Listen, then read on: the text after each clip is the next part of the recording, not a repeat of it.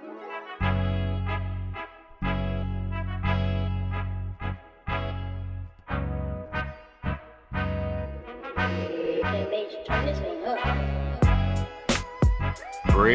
it in.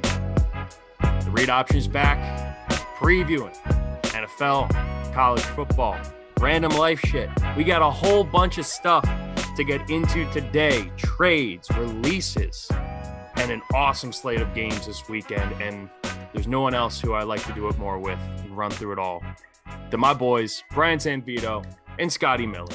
And Vito, we just said it. This is your flu game, man. Yeah. We just said it before we started recording. My man had food poisoning this morning, and yet he's still committed. Worked all day, even had to work later than he thought. And he said, boys, I'm not going to be able to pod unless you move it back. And we said, we will move it back just for you, not knowing that you had food poisoning. And yet here you are leading us up to Thursday Night Football. Legend, absolute legend. How are you holding up?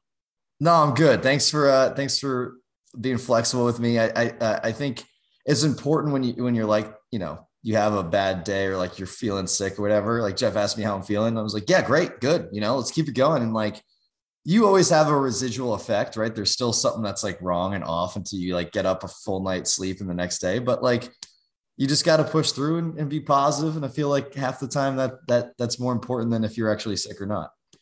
It's the mind over matter that like Jordan had in the flu game. But mine's, instead of like an aggressive dominance, like competitiveness, mine's like happy and joyous that football is here this weekend. So, well, he also had food poisoning, allegedly. Yes. That was the story, the last dance when they like actually got into that. That was really cool. Whoever orders shrimp pizza in Utah probably deserves whatever's coming to him. Scotty, speaking of full stomachs and meals, Scotty's also in a bit of a flu game because he just ate a bunch of food and he's a little lethargic. Yeah, I'm feeling the fourth quarter scaries there. I just, man, I'm full. gonna need you to shake off the what's the thing from Turkey that makes everyone tired on tryptophan. Yeah, I need you to power through the tryptophan and get going. But like I said, great weekend of NFL games, killer Sunday night game. We have an awesome Thursday night game tonight. We're gonna go through each game. We're going to pick our picks against the spread. I'll update everybody on where we stand after Monday Night Football. And that's where I want to start today before we get into some of the NFL news and notes. The Monday Night Football game, I don't know about how you guys felt watching that, but I'm in love with Justin Herbert. I think he might be my favorite quarterback to just watch, like dissecting defenses, the mix with athleticism and the arm and the accuracy. And he's just cool, He's never hot, never cold. He's just consistently there. I really enjoy watching him play. And he looks cool. Yeah. And he's seriously, man. I mean, what a stud. What a stud. I mean, what a transformation. That side by side I saw of him from like right after he got drafted with the little buzz cut where he looked like he was a 15-year-old douche. It was like a year ago from last Monday. He cut off the long hair. Like midway through the season, everyone's like, what are you doing, dude? The hair is as a long hair guy myself, it was a criminal charge. I wanted to press charges against him, but especially being in LA, you gotta rock that.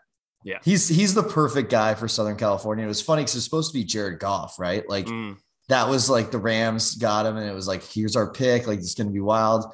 They trade him away and Stafford's great. But like, if you're in Southern California, you're right. I think your favorite player would have to be Justin Herbert. Yeah. I mean, Aaron Donald and Ramsey are also great choices, but like you're not, as a defensive player, you're not getting you're not getting the same, notoriety and publicity that a starting quarterback in the NFL would. Let me ask you as a question. Is there a better, like, thinking about the future of football and divisional rivalries, is there a better quarterback v quarterback in a division that we're going to watch for the next decade better than Herbert and Mahomes moving forward? I don't think so. I mean, I think that's Russell the best, Wilson right? and Trey Lance. Wilson's going to play forever. I mean, we're going to get a bunch of years of Wilson versus Stafford, which we're going to see tonight. And Kyler Murray and Trey Lance too. Kyler Murray and Trey Lance. Hopefully, Trey Lance works out. But yeah, I don't really think there's any other like quarterback duel. Maybe if Jalen Hurts becomes the guy, him and Dak, but like it's never going to feel the same as Dak versus Wentz because they were the same draft class, and the Eagles won the Super Bowl, and Wentz looked so good that year. We're never going to see that kind of rivalry between Hurts and Dak. I don't think there is right now. And I think it's amazing for football because Mahomes is a megastar, one of the most famous athletes in the world, and Herbert playing in one of the biggest markets in the world. I think if anyone's going to kind of revive the Chargers and help, that was so important to them when they moved to LA, is finding the guy, who's going to be the guy. And they definitely have him. They definitely have him in Justin Hurts. Dolphins. And I'm going to say this, I have not wavered on my Raiders stance all season so far about the Raiders looking really good in September and then falling off the wagon. And they should beat Chicago this weekend. We'll get into that game in a little bit. But if Chicago goes in, third start for Justin Fields, officially named the starter, and they make that game close and that defense affects, Derek Carr, watch it drop, man. Watch it drop. They're going to be maybe a 10-win team, as I think what I've been saying after this hot start. But the Monday Night Football game was not great. The lightning delay was weird too, because everyone don't get that, man. So technically, it's not a closed stadium. It's not a dome. It's a canopy, right? But they have lightning protection. So, like from a construction standpoint, on any building that you do, you have ground wires. They're like thick cables twisted up, and you put them in the ground, and then you put them multiple places on top of the building. So if it gets struck by lightning, it's grounded, and it's not going to like hold a charge and disperse through people, all that stuff.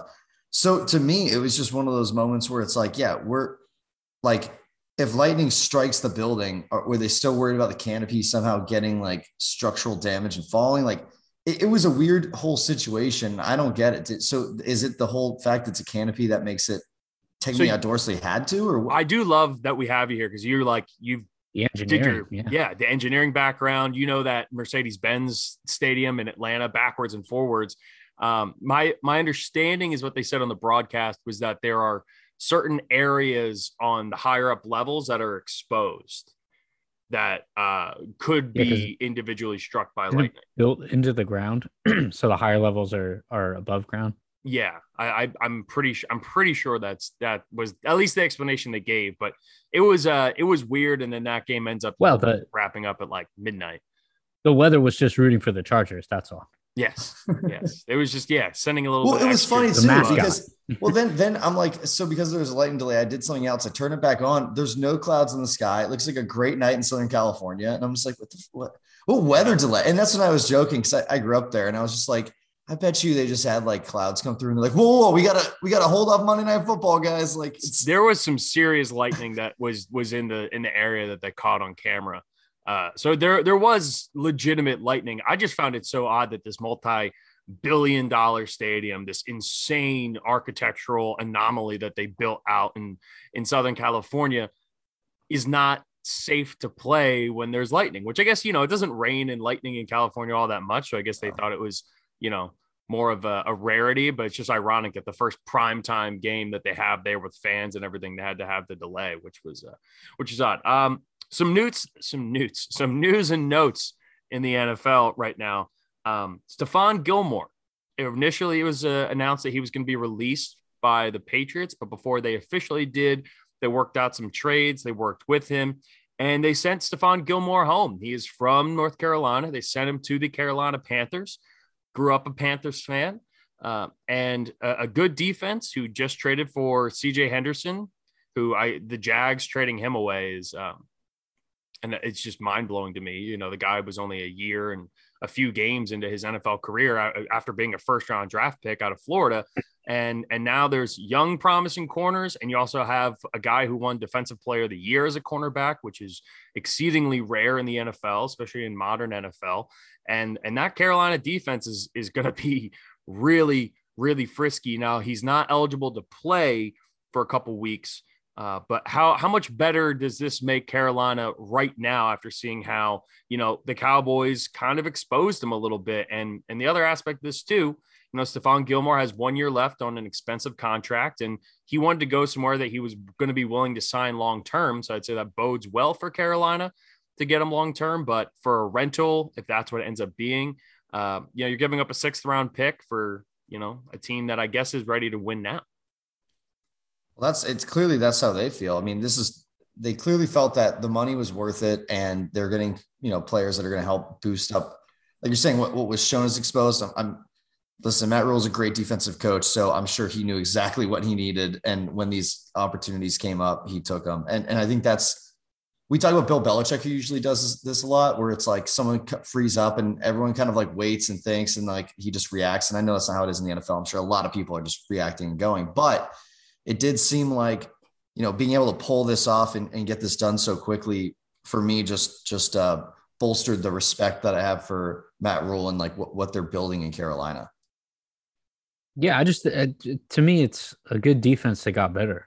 And you mentioned it, Jeff, on the game against Dallas, they got exposed in the secondary. That seemed to be the weak point. Of course, Dallas has the most explosive offense and wide receiving core in the league. So if you can shore that up a bit, I mean, look, you still got to play Tampa Bay twice, and there are weapons galore on that offense too. So you think about making a run for the division, shoring up a spot like that with a talent like that, and Stephon Gilmore is a great move, I think, for the Panthers. And a guy who went up against Tom Brady every day in practice for years. A guy who knows Tom Brady and defending Tom Brady about as well as anybody, and who we've never really seen go head to head. We haven't seen go head to head in a game, at least, though, as Bill Belichick said in his, press conference, they played Tom Brady every day in practice. Vito, you said the same thing last year. So adding somebody like that, and I hope he signs long-term, because one of the things we've talked about this Carolina defense is, as talented as they are, is they're extremely young. Outside of Brian Burns, who's, been in the league 4 or 5 years, this is a team, every single draft pick that they had a year ago in the 2020 draft was spent on defense. So for them to go out and get someone who is the caliber of Stephon Gilmore, when healthy, arguably, top 2 cornerback in the league, it not only solidifies the back end of your defense, it allows your monsters, your Brian Burns and your Derek Browns up front to eat a little more. But it's a great leader to have coming from a place like Carolina. And I trust Matt Rule to use him to his best ability. So Carolina's a really interesting team. I love my pick preseason for them to sneak into the playoffs more and more every day. So I'm never going to stop bringing that up, because that was that might be my biggest win of the season so far in terms of predictions. The other big news that dropped was the Cowboys cutting bait with Jaylon Smith, a linebacker who they signed to a monster contract just a couple of years ago. It was $54 million with 4 years to go on that extension. And the Cowboys are taking about $8 million in dead cap money. Scotty, you were pretty heated about this in our text thread earlier today about player empowerment and, how can they just cut a guy loose with that much time and everything on his contract. And I want to give you the opportunity to talk about it, because it is an interesting conversation, but it also speaks to the nature of the NFL as to kind of why this happened to begin with. Yeah, listen, this whole thing is bonkers.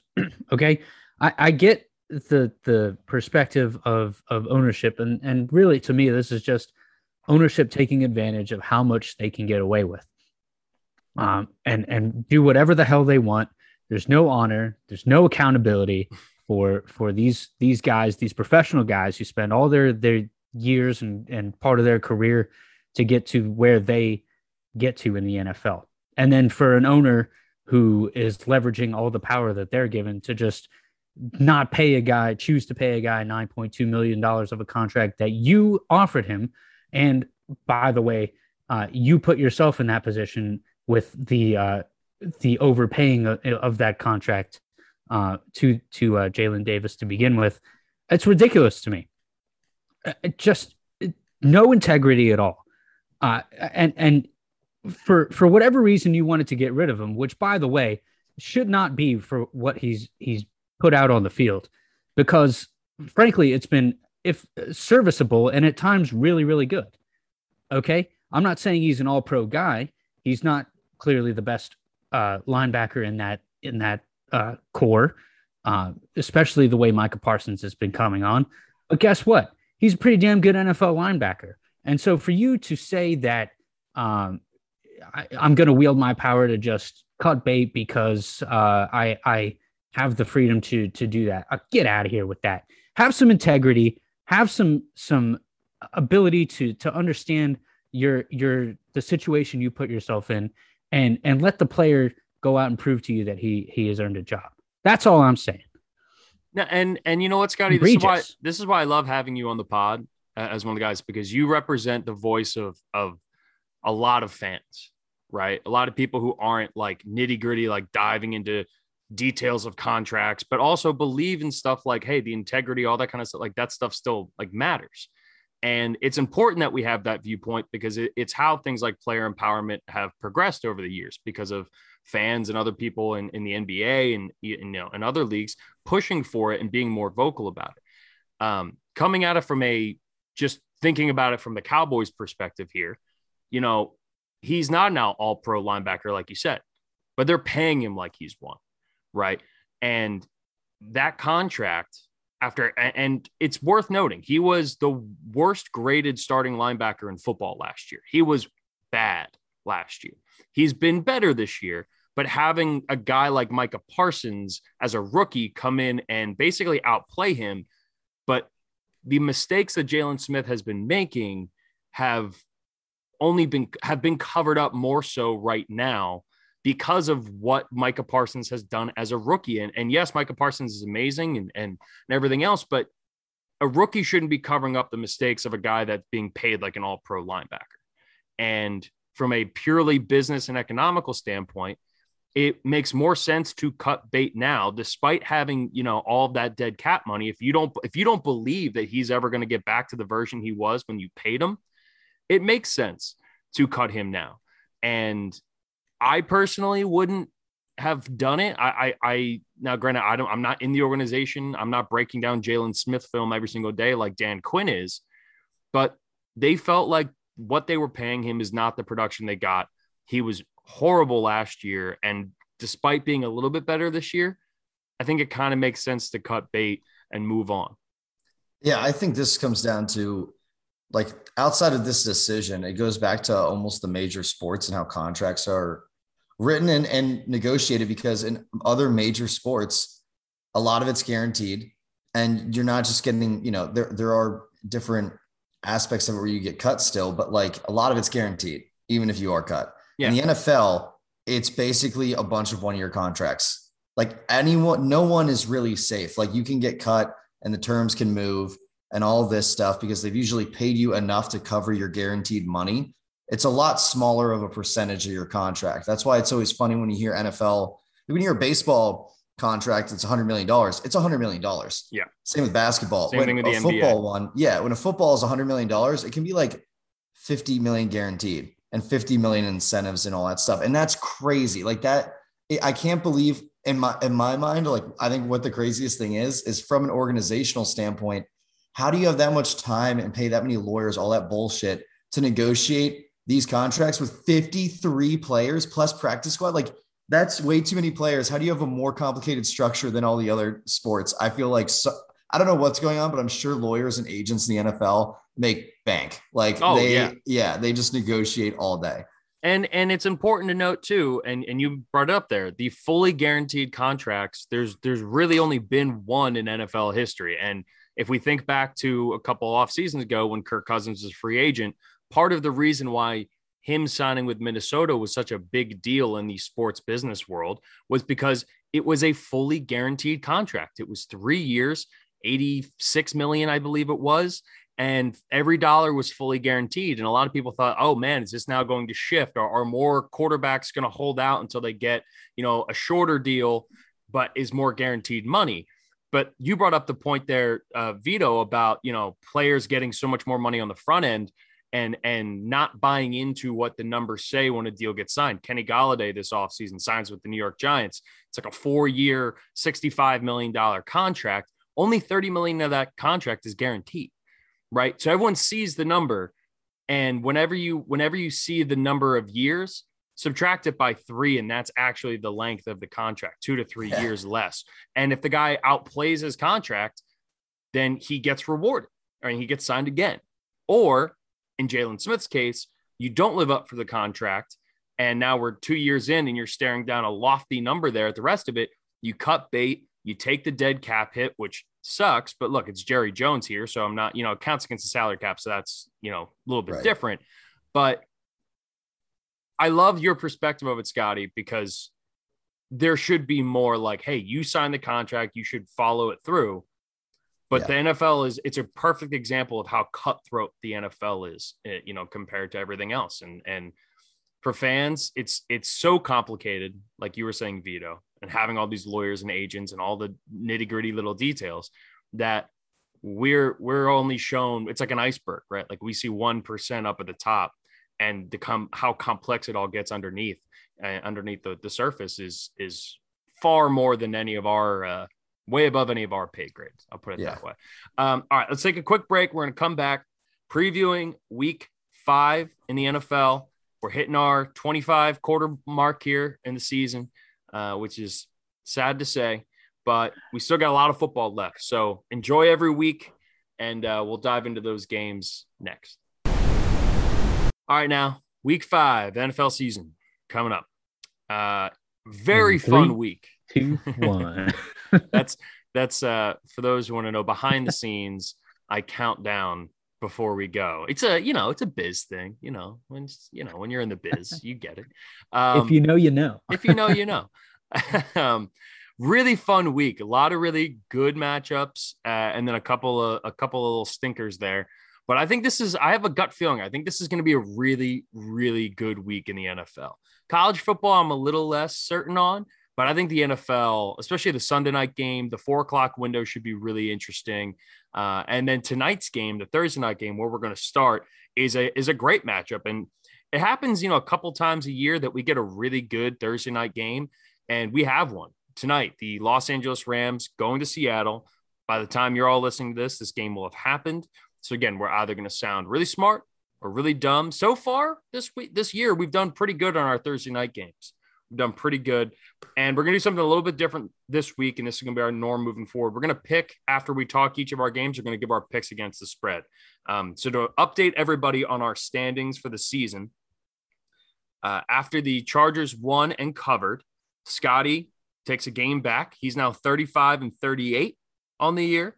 Vito, still 9 games above 500, 41-32 with his picks. And I am, just like last week, 1 game above 500, 47-46. I'm almost at 100 pick games, and I'm right there at basically the 50-50 mark. So I'm feeling pretty good. And the more we learn about these teams, I think the better the picks are coming. So, the last 2 weeks have been pretty good. So let's start with this Rams Seahawks matchup. I'm not sure how y'all feel, but we said this last week, going into the Seahawks and Niners game. When it's the NFC West, anything can happen. So the Seahawks could come in and win this game at home, and I wouldn't be terribly shocked. But throwing that aside for the moment, I don't see the Rams losing 2 in a row. I think there were some things that were exposed, but I think the Seattle Seahawks defense is not great, and I think that offensive line has holes in it, and I think we're going to see Aaron Donald absolutely eat tonight. Yeah, he's going to be big in prime time. I also think Stafford goes off, like you're saying, and I think this is a huge bounce back win for the Rams, who I'm expecting to still be in that, they'll be fighting for that number 1 spot in the division, and it seems like the number 1 spot in the NFC will go to some team in that division, them of the Cardinals. So it'll be really exciting to see how this goes down the stretch, but I'm for sure on the path that this team is not losing 2 in a row. No, it's weird too that the matchup predictor on ESPN has this basically a pick'em game, 50-50, which is what the line dictates too a little bit. But like, is that just because it's in Seattle? I don't think that Seattle has proven that they are genuinely that good of a team to be a 50-50 in a matchup predictor against the Rams. I mean, the Rams have been explosive. I think really the only thing that held, there were 2 things last week, and I touched on them on the podcast earlier this week, is really Seattle took advantage of a banged up secondary. There was little to no running game to be spoken of, and Russ did his thing when he needed to, and it wasn't a high scoring game. And then on the defensive side of the ball, they had Trey Lance for half of the game, who looked like a rookie. So I don't think that you see the numbers that you saw out of the Seattle defense against the Niners last week, particularly with the amount of weapons that LA has to offer. Now Arizona's defense slowed them a little bit last week, but that's the exception, not the rule, I think. Yeah. So and Jamal Adams, he's a one-man show right now in that secondary. And well, he always gets hyped up too for he's a run games guy like this. Yeah. I'm kind of with you guys. I think we're all kind of on the same page, but I will throw this out. It is Russell Wilson. I know. And it's a primetime Thursday night game. It's a short week. No Chris Carson. That got announced right before we started recording. So Alex Collins is going to be taking the majority of the carries, but I'm not sold on Seattle, and I think this is a huge opportunity for the Rams. This is really they had the Sunday night game opening up the season, but it was against Chicago. This feels like the first, all right, divisional matchup, short week on national TV. Rams I feel like this is almost like a must win for the Rams after losing last week. And they don't want to go down 0-2 in the division if they have Super Bowl hopes, Exactly. So I feel like the Rams are going to win this one. So right now the line is Los Angeles favored by 2.5, which I love that line. Yeah, I'm gonna take the Rams 2.5 all day. Same. Hammer it. All right, all three of us. that means Russell's gonna win. Damn it. Yeah, of course, right? We said that about Cincinnati last week, and Cincinnati held on, right? There was a few games that we were all on board with, but nonetheless, this is where we're at. All right, we have our first time in 2 years, though, London game. All right, and I think there's going to be 2 more games from overseas here. It's going to be ugly because it's the Jets and the Falcons, and Calvin Ridley and Russell Gage and one other offensive player are not traveling with the team for apparently for personal reasons. I don't know if that's COVID related. I don't know what exactly is going on, but those 3 guys will not be there. So it's going to be the Cordell Patterson show again against the Jets. You'll see maybe a little more Kyle Pitts this week, maybe a breakout game for him. Right now, Atlanta's a 2.5-point favorite, but I have no read on this game because after the juice that the Jets have winning in overtime against the bad defense, could the Jets try to build on that? But then you throw in the travel and all that other stuff. How are you guys feeling? Are you excited to have a London game back? I love the London games. I love waking up at 9 a.m. and having football on. I agree. I love having the early game. It's going to be fun. But what I wish it was a little bit like, a more exciting matchup, but maybe this is the right excitement. Like both teams are 1-3. We've seen like one good show and we know there's talent on both sides. Right. So I don't know, man. I think though that like we always go back to when you're debating between 2 teams, I always end up with who's the better quarterback, and I'll take Atlanta and Matt Ryan. That's where I'm leaning. I don't know. I think they'll win. What's the line at right now? So right now, Atlanta's 2.5. Okay. 2.5-point favorite. Yeah. They're technically the home team, but at this point, you know. And it's funny too, because like what a middle finger to London. It's like, hey, you guys haven't had an NFL game here in like 2 years. You get the Jets and the Falcons. Like, yeah. Congratulations. I'm surprised it wasn't the Jags again. I think they're going. I don't know if Urban Meyer's allowed to go to any pubs or restaurants in he's probably not allowed to go anywhere because he won't be the coach by then. Would you see his wife? His wife Shelly, she quit Twitter today.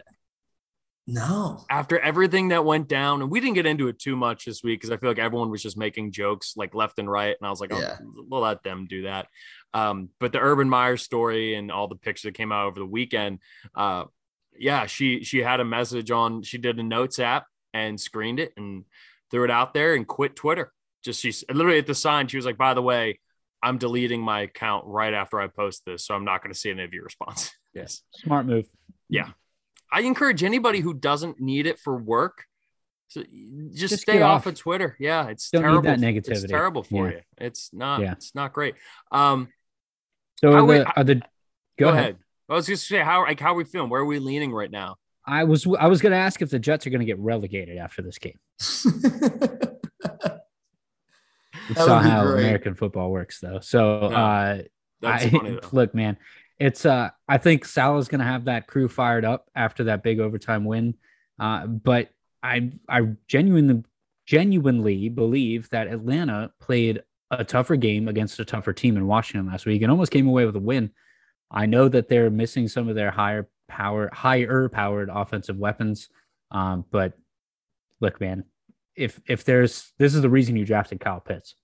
Yeah. This is a coming out party, man. This is going to be a big game for Kyle Pitts and Cordero Patterson, and hopefully Mike Davis because he's in my other fantasy league. But I think it's Kyle Pitts' coming out party. So cheerio, old chap. Whatever the hell they say over there. But yeah, I like Atlanta in this game to cover at least. Yeah, I think I'm definitely on that Atlanta train to win by 3. I think that's a pretty good line. So I can't believe I'm going to do this. Jets, I care about you, Jeff. The Jets have given up the least amount of passing touchdowns in the NFL this season. I know that doesn't sound like it should be true, but it actually is. Yeah, it's because the teams are up and run the ball against them. They had and thinking about Tennessee last week, Eric Henry last week. I mean, right? They were missing They were missing their 2 best offensive weapons. And what did the Jets do? They got 7 sacks. I think this defense is pretty good. And Marcus May is one of the most underrated safeties in football. He's facing charges from a DUI arrest back in February, but I believe he's traveling. He is going to play in this game. So yeah, England, that's where you want to go after you've gotten the DUI. Good job. Yeah, driving on the wrong side of the road, but on purpose this time. The amount they drink. I think I'm going to take the Jets. Oh, Jeff, I care about you. I know, and I'm going to watch on Sunday morning, be like, wow, what an idiot am I? But I'm going to take the Jets to cover, and wow. I think they're going to win. I just, rookie tight ends struggle, and everyone thought Kyle Pitts is going to be the exception. And guess what? He wasn't. Everyone said the same thing about TJ Hawkinson, Dallas Goedert. Think about all the highly drafted, Noah Fant, all the highly drafted tight ends over the last few years. It takes tight ends a couple years because there's more mental stuff involved with playing tight end in the NFL than what he was doing at Florida in Kyle Pitts, which was just, we're going to line you up in the slot. You never have to worry about blocking. Yeah. You never have to worry about anything else. Just go be a wide receiver. He's not doing that in the NFL because you can't do that and be a tight end in the NFL. You have to learn to block. You have to learn blocking schemes, and you have to understand everything that the wide receivers are doing and all the passing schemes. I don't know. I don't see anybody on Atlanta, and even still, you got Marcus May, one of the best safeties in football, lined up against you. So it sounds crazy, but I'm going to take the Jets. All right. Green Bay on the road in Cincinnati. This line is befuddling to me. Right now, Green Bay is only a 3-point favorite against Cincinnati. And I know Cincinnati's been playing pretty good, and I know they're 3-1, but they haven't played a bunch of really good teams. They beat Pittsburgh, and that win doesn't seem like that great. They beat Jacksonville last week, and they are almost down 21-0 at halftime. I don't see Cincinnati slowing down Aaron Rodgers. I don't see Cincinnati slowing down Aaron Jones or Devontae Adams. I am all in on the Packers this week, and I think this game's not going to look particularly close. It's, to me, the line looks a lot like the Bengals injury report with some big players, Joe Mixon and T. Higgins. The line looks questionable. But hey, I like the way Joe Burrow's playing. I think this defense is for real. And guess what? That division's wide open. The Packers are going to run away with this division. Don't get that twisted. But the Bengals, this thing's wide open. They're 3-1. They come off 2 big wins in a row. 2-0 at home. Close line, 3. Give me the home team. Give me the Bengals. Wow. I actually think this is a complete toss-up at this line. Wow. Yeah, I really believe in Cincinnati more than I should, probably, but I'm going with Green Bay. I think it's just too much firepower on offense, and just to cover the 3, I think I'll at least get a push there. All right, that's ground I can gain. There we go. I think this is the game when everyone goes, oh yeah, they're still a young team. Like great start, hot start, look good. Joe Burrow's look good. but they're still young and they're still not a great team. And the defense has absolutely exceeded expectations, no question. But T. Higgins is still questionable. Not sure if he's going to play. Joe Mixon's questionable. Aaron Jones is also questionable. So even if you take away the 2 starting running backs, do you believe in AJ Dillon or it's not Giovanni Bernard, who Samaje Perine is the backup in Cincinnati? Which of those 2 do you believe more? I believe in AJ Dillon 100%.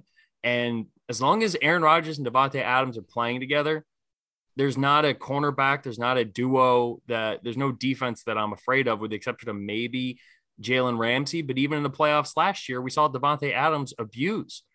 Not abuse, but, won the battle against Jalen Ramsey. So I'm taking Green Bay. I don't think this game's, like I said, I don't think it's going to be close. I think this is Green Bay making everyone rethink what Cincinnati is.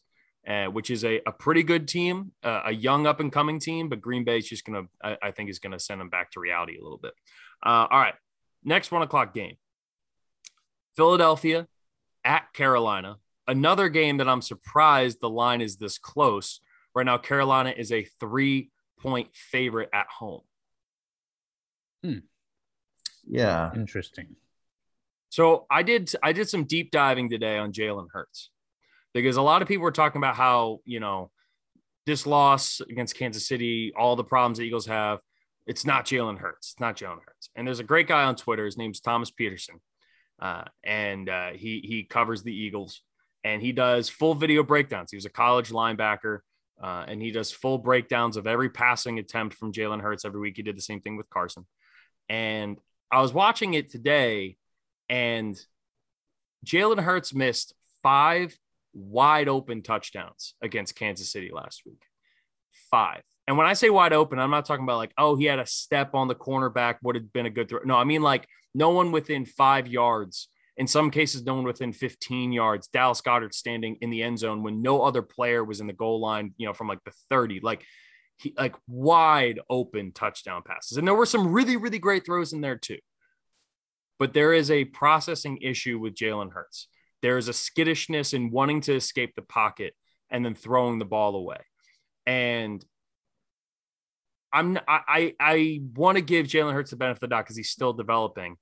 But I'm actually taking some of the blame off of Sirianni because Hurts missed a lot of great opportunities. And then 2 touchdowns got dropped. So you factor all that in, there was about 7 potential touchdowns between wide open guys that Hurts just didn't see and dropped passes that make you go, all right, maybe it's not Sirianni. Maybe more of that was actually on Hurts last week than people were giving him credit for. Carolina looks like McCaffrey said he's feeling good. He wants to try to play this weekend. I think if McCaffrey's in, I don't see the Eagles defense slowing Carolina much at all. And I think they're going to get tested against a good defense that held the Cowboys in check for that entire first half last week. I think even if McCaffrey isn't fully healthy, but he's, able to get in, he's able to be used as a decoy too. And with all the problems that the Eagles are having, reading schemes and going too high safety all the time and letting the run game obliterate them and then dropping in the box and going man and then getting beaten over the top. Like they've been doing that all season long. Yeah. And that's the big issue. The other issue is the offensive line is banged up, like really bad in Philadelphia. So it's hard to get a run game going and establish the run when you don't have anyone capable of blocking to help establish the run. There's that team's in trouble, Jeff. I'm sorry to say, but your Eagles are on the brink of disaster at this point. So yeah, and a brutal front half of the schedule for them. Oh yeah. And in addition to that as well, you mentioned the offensive line. Lane Johnson likely to miss his second straight week. Ilotta again. It's a personal issue, so obviously we want all the best for Lane Johnson and everything going on in his life, which he's kept private, and that's totally fine. And no one should be hating on a guy for going and taking, personal matters and going and do that. Ilotta practice bunch this week. I don't think it's been officially announced whether he's playing or not. He was limited in practice the last 2 days, so there's a chance we get him on Sunday. But if not, yeah, it's going to be Andre Dillard. Jack Driscoll played pretty well last week. Nate Herbig played pretty well. Jason Kelsey, what a stud. Number one ranked center, PFF against the in the running game. Number 4 ranked center in the passing game at 34 years old, still putting up those kinds of. I mean, he's those unbelievable. Kelce's are pretty good, huh? They're a different breed, man. They are a couple of gems, no question. Vito, where are you seeing the Eagles and Panthers at right now? I think this just comes down to the Panthers defense being really good and really sound and enough explosion on offense to overcome. I'm surprised this line's at 3. Is that what you said it was? Mm-hmm. I'm going Panthers for sure. Yeah, me too. I'm on the Panthers. I will say the one thing with the Panthers is that their pass defense is done pretty well. It's like 150 yards a game, which is pretty incredible. Their rush defense letting up like 98. So there's a chance the Eagles rush does get going against them. We'll see what happens, but yeah, I do think that's going to be the focus, and it's going to be a little different, Miles Sanders needs to. There was a great play in that breakdown where Jason Kelce, did an unbelievable job, chipped the guy the left guard was blocking. It was the tackle, and then got upfield. And, the left guard was doing a bit of a reach block. It was coming right behind Kelce on a little read option play. And there was a wide open hole, and Jason Kelce one-on-one with a linebacker. And basically no one else really close. It would have been probably a 10, 15-yard run, but with Miles Sanders' shiftiness, you never know. But there's a hesitancy with Miles Sanders to just go hit the hole, just go after it, because he is so talented. And instead of doing that, he ran up to the hole and then jump cutted and ran to the outside. And this was in the red zone too, right? Where he could have gotten it down to the 5-yard line. And instead, it ends up being I think he picked up like a yard bouncing it to the outside. And we just need to see more like, hey, this is part of the hesitancy with the Eagles to give Miles Sanders the football, because he's not seeing the holes. And it's been a complaint, from some, guys watching the Eagles for a while. And it's people saying, oh, how can Miles Sanders only get 8 touches or 3 touches, in the running game, which I agree is far too little. But some of it also falls on Miles Sanders that, like, hey, give us a reason to give you the ball more, dude. Like, Kenny Gainwell that's one of the things I love about him. He's a young rookie who's eager to just blow people up in the hole despite being undersized. I think the Eagles, I wouldn't be shocked if the Eagles win this game. I'm not going to lie. I think the Eagles have all the potential in the world. Watching Devontae Smith and the way that he has abused cornerbacks, NFL cornerbacks, with his route running, it's unbelievable, man. Like, he is everything as advertised. But this game is what version of Jalen Hurts are we going to see? Or are we going to see the Jalen Hurts that we saw versus Atlanta? Because if we do, I think the Eagles can win this game. But the defense is going to be the big question mark, especially with how bad the Eagles linebackers are, worse than the NFL. They're going to get matched up against McCaffrey a bunch if he ends up playing. And in the passing game, that is a bad place to be. I'm with you guys. Give me Carolina to cover the 3. But again, do not be shocked if Philly ends up pulling off the upset. All right. NFC North matchup here. Detroit Lions going to the Minnesota Vikings. Vikings are a 10-point favorite. That number seems pretty high. But, the Lions disappointing showing against the Bears last week. That fight, that gritty team we saw first 3 weeks really didn't seem to be there. But Minnesota, as we've learned, they just keep every game close, and they tend to play down to their competition. Still not a fully healthy Dalvin Cook. How are we feeling about the Vikings and the Lions? I think the Vikings offense, I just believe in this team a lot more than I should. What's the line at right now? -10 for Minnesota. See, that's what I'm worried about. It's a lot of points. The cliche, right? It's like, you can always feel like, yeah, but there was, like, if you get the bet wrong, you can always go back and be like, yeah, but there were so many points. Did you see how many points they got? Yeah. I know Detroit's looking like they're going to be without Penny Sewell. Look at that injury report. I mean, the names on that injury report alone. No more Jamie Collins. They released him. You know what? J.J. Hawkinson banged up. Yeah. I'm going to go with Minnesota steamrolling here. I'll take Minnesota. Yeah. It's a no-brainer to me at home. That's a tough place to play. Penei Sewell obviously out. Not out, but probably out. He's doubtful already. Didn't practice Thursday. DeAndre Swift is banged up. Jamal Williams is banged up. So what little offense that they could provide you is going to be at very best, playing not at 100%. TJ Hawkinson as well.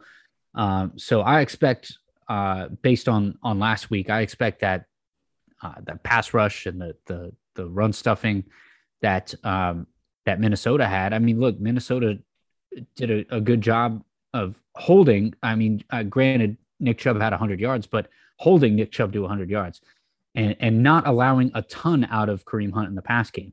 So for them to be able to stop those two guys, there's no way Detroit has enough firepower to even come close to that. I think it's a steamroll as well for Minnesota. Yeah, the 10 points are tempting, man, right? And you look at this defense right now, they're tied for 17th for points, or tied for 21st in points against. The defense hasn't been great, but definitely had their best game of the year against Cleveland last week. But, with Baker having a partially torn labrum that he's playing with now, as we learned, and then obviously no Jarvis Landry, and kind of Baker's just not been great this year. I think Minnesota, they were able to kind of key in on like, hey, if we slow down the run, we're going to be in this game. That being said, questionable DeAndre Swift, questionable Jamal Williams, questionable TJ Hawkinson. I mean, those are the three names that scare you on that offense in any way. And then, Penny Sewell not looking like he's going to play. I think I have to take Minnesota to cover here as well. But I don't like Minnesota beating a team by 10 points this year. Like you look at every game this season, right? 3-point loss to the Bengals, 1-point loss to the Cardinals. Though they did beat Seattle by 13. So, it wouldn't be out of character. And then the 7-point loss to the Browns. I'm with you guys though. I have Minnesota covering the 10. And even when I first wrote it down, it was at 9.5. So it's that line is moving towards people on Minnesota. Our first even line of the year, the Denver Broncos on the road in Pittsburgh. Teddy Bridgewater practiced today, which is good news. Yes. I believe he cleared concussion protocol. So it looks like Teddy's going to get the start on Sunday. If it was Drew Lock, I wouldn't feel so great about this. But if it's Teddy, I can see myself leaning more towards Denver. Vito, as our resident Broncos analyst and fan, how you feeling about your boys going into Steel City? I'm feeling really good. I think we match up well with their offense, and I think without them being able to generate as much pressure without Watt, Watt's back. Watt played last week too. Yeah. Did he come back last week? How did I miss that? I was at a wedding. That's how I missed that. Well, then that does change a couple things, but I think the only deal with us is that our defense can still generate enough pressure, and Ben is not mobile in that pocket. He's not shedding, would-be rushers and tacklers at all this season. He is completely stoic, and we have a very, very good pass rush. I'm extremely confident that we're going to get to him a lot and often, and I feel like we're going to be able to generate some turnovers, right? It's not all about the sacks. It's about getting him throwing off position and letting our great secondary make some plays. So I think turnovers will be the difference. And if Teddy plays, I don't think we turn the ball over and we get some.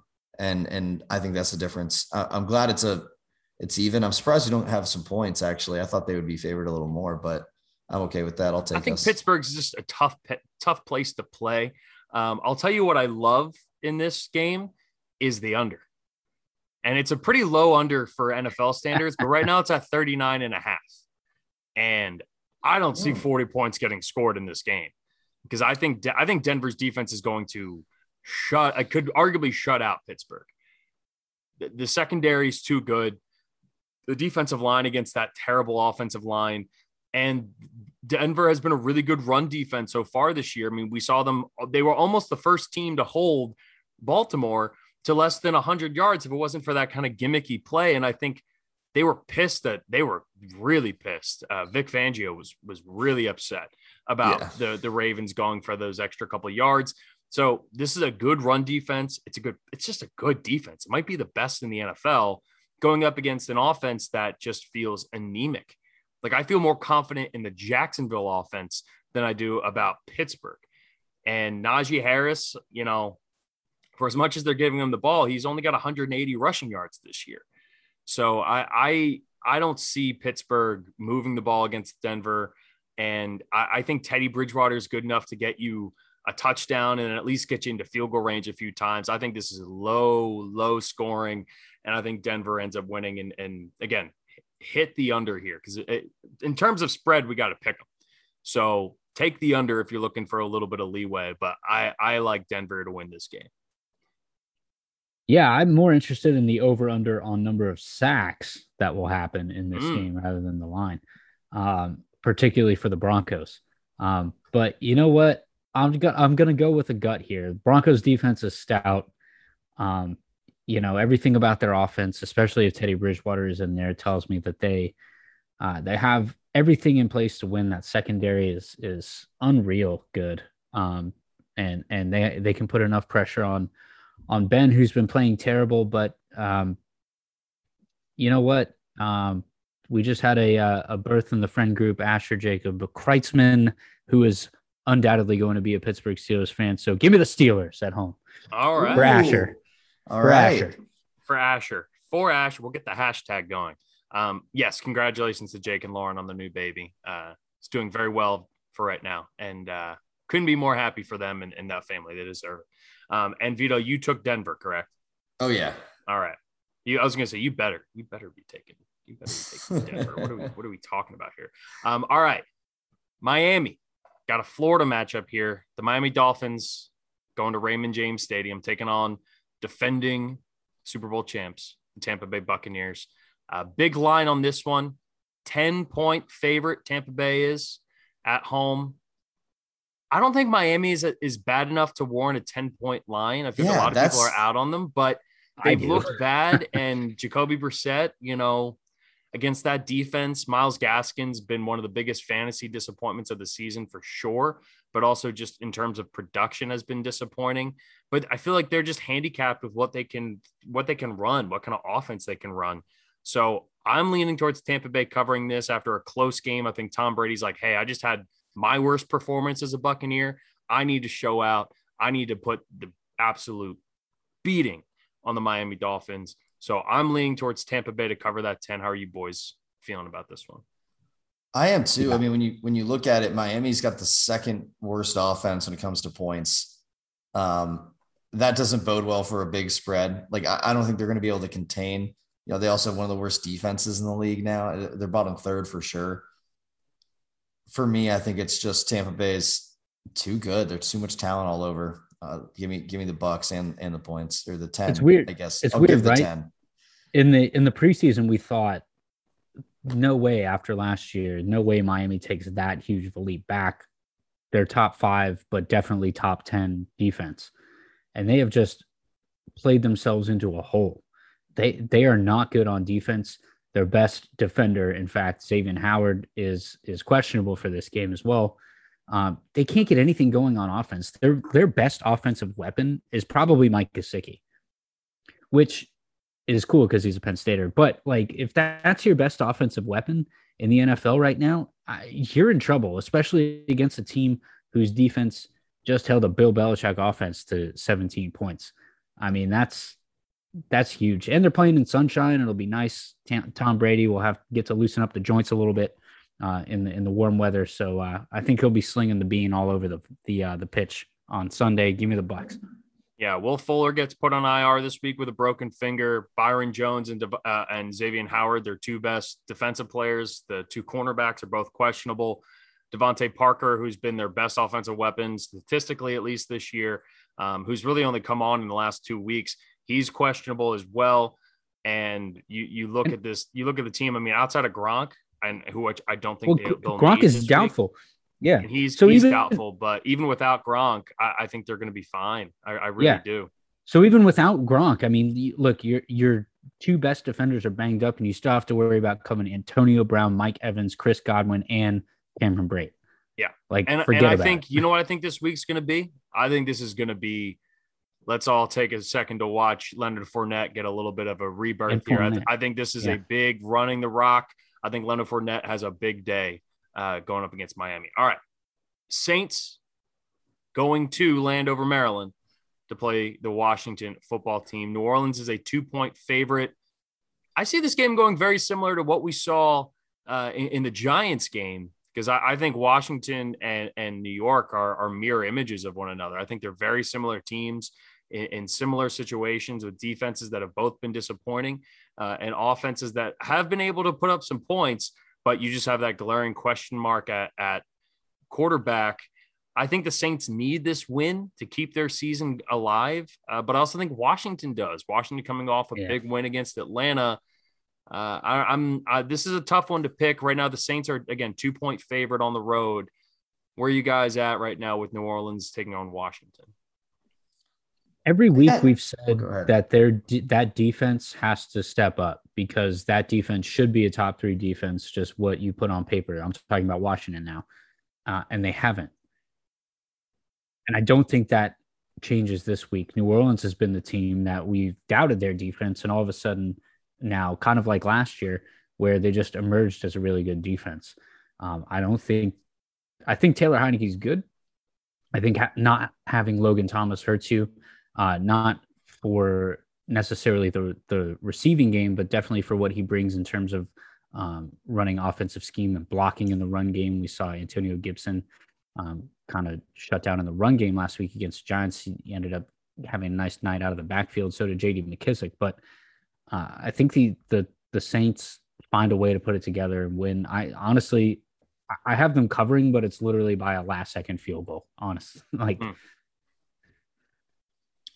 Yeah, for me, I think this comes down and to expand on what you're saying about the defenses. What's crazy right now is that Washington is the 3rd worst defense in points, and the Saints are top 5. Saints are number 5. Like that's the difference right there, and I think that's why I'm taking the Saints. Jameis, better show up and do some Jameis things. They gotta unleash him, man, and really push the ball downfield. They need to have a lot more targets down there and stretch the defense out. They haven't done a great job of that on the offensive side. It should be a slick Sunday out here in the nation's capital. So I'd expect a lot more out of Kamara in this game that we've seen all year too. Yeah, I think I just don't see anybody on Washington offensively who's really gonna. I mean, Terry McLaurin obviously, but he's had a bad year until last week, and when he kind of exploded. I think the Saints defense isn't going to have 2 bad weeks in a row. I've said it, like there are not 2 defenses in the league that I was more wrong about, going into the season than New Orleans and Washington. And I really thought that Washington's defense is going to be good. I think they'll play better this week, at home, but Taylor Heineke, he has a week with no turnovers last week. I think he's going to turn the ball over a couple times. I think New Orleans, I love your pick there, Scotty. You have a last-second field goal. I think the Saints need this win, and I think what the Saints are going to be all year is just up and down, up and down. They're going to be like a wavelength, just boom, boom, just up, just constantly up and down, dolphining this entire season. So, yeah, I'm going to take the Saints here to bounce back and get a win on the road. And I think they're going to cover the spread. Like you said, last-second field goal, that covers the spread. So all of us are on the Saints in week 5. Yeah, you don't want to dolphin this year. That's a bad move. Yeah. All right. Tennessee versus Jacksonville. Tennessee coming off of a bad loss to the Jets. Not a game that they're supposed to lose. Derrick Henry leading the league in rushing. Good news for them, at least. A.J. Brown back practicing. Julio Jones questionable, but I think coming back, this would be a great week to have him back. Tennessee's a 4.5-point favorite on the road. So you figure it's about a touchdown favorite on a neutral field. I think this is Tennessee all the way. I think Derrick Henry's going to go off and have a big day. And I think the return of A.J. Brown, he was slow starting last year. I remember I traded him in fantasy and thought I won the trade, and I was very wrong because, by midseason, the rest of the season, A.J. Brown was an absolute monster. He might just be a bit of a slow starter.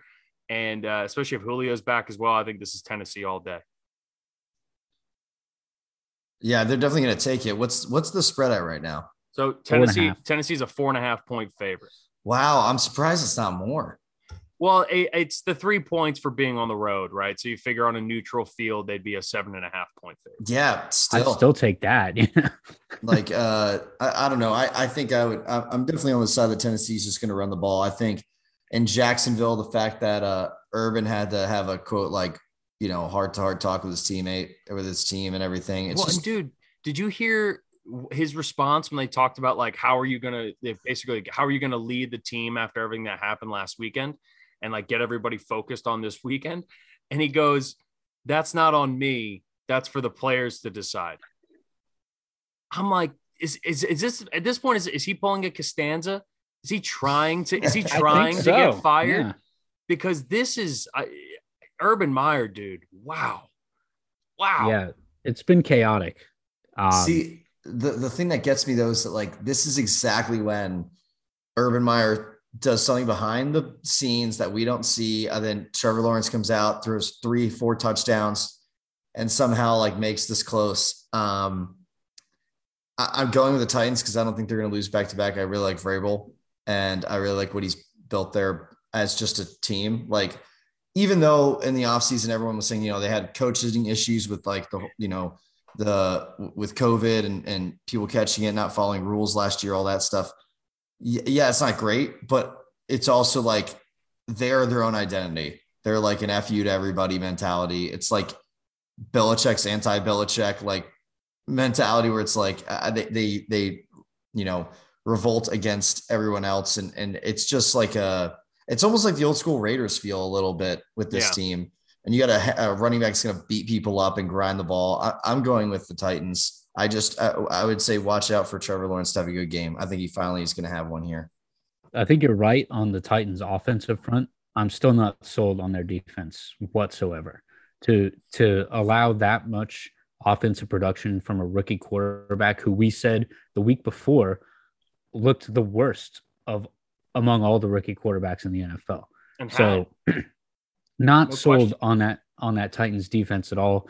All the turmoil in Jacksonville. Aaron Rodgers had a great quote about this with the Urban Meyer stuff. It was something, and I'm going to paraphrase, but it was something along the lines of in college, which is where Urban Meyer has earned his keep. In college, they have to call you coach and they have to respect you. The NFL, they can just call you Urban, right? Yeah. So that locker room is lost to at least Urban Meyer.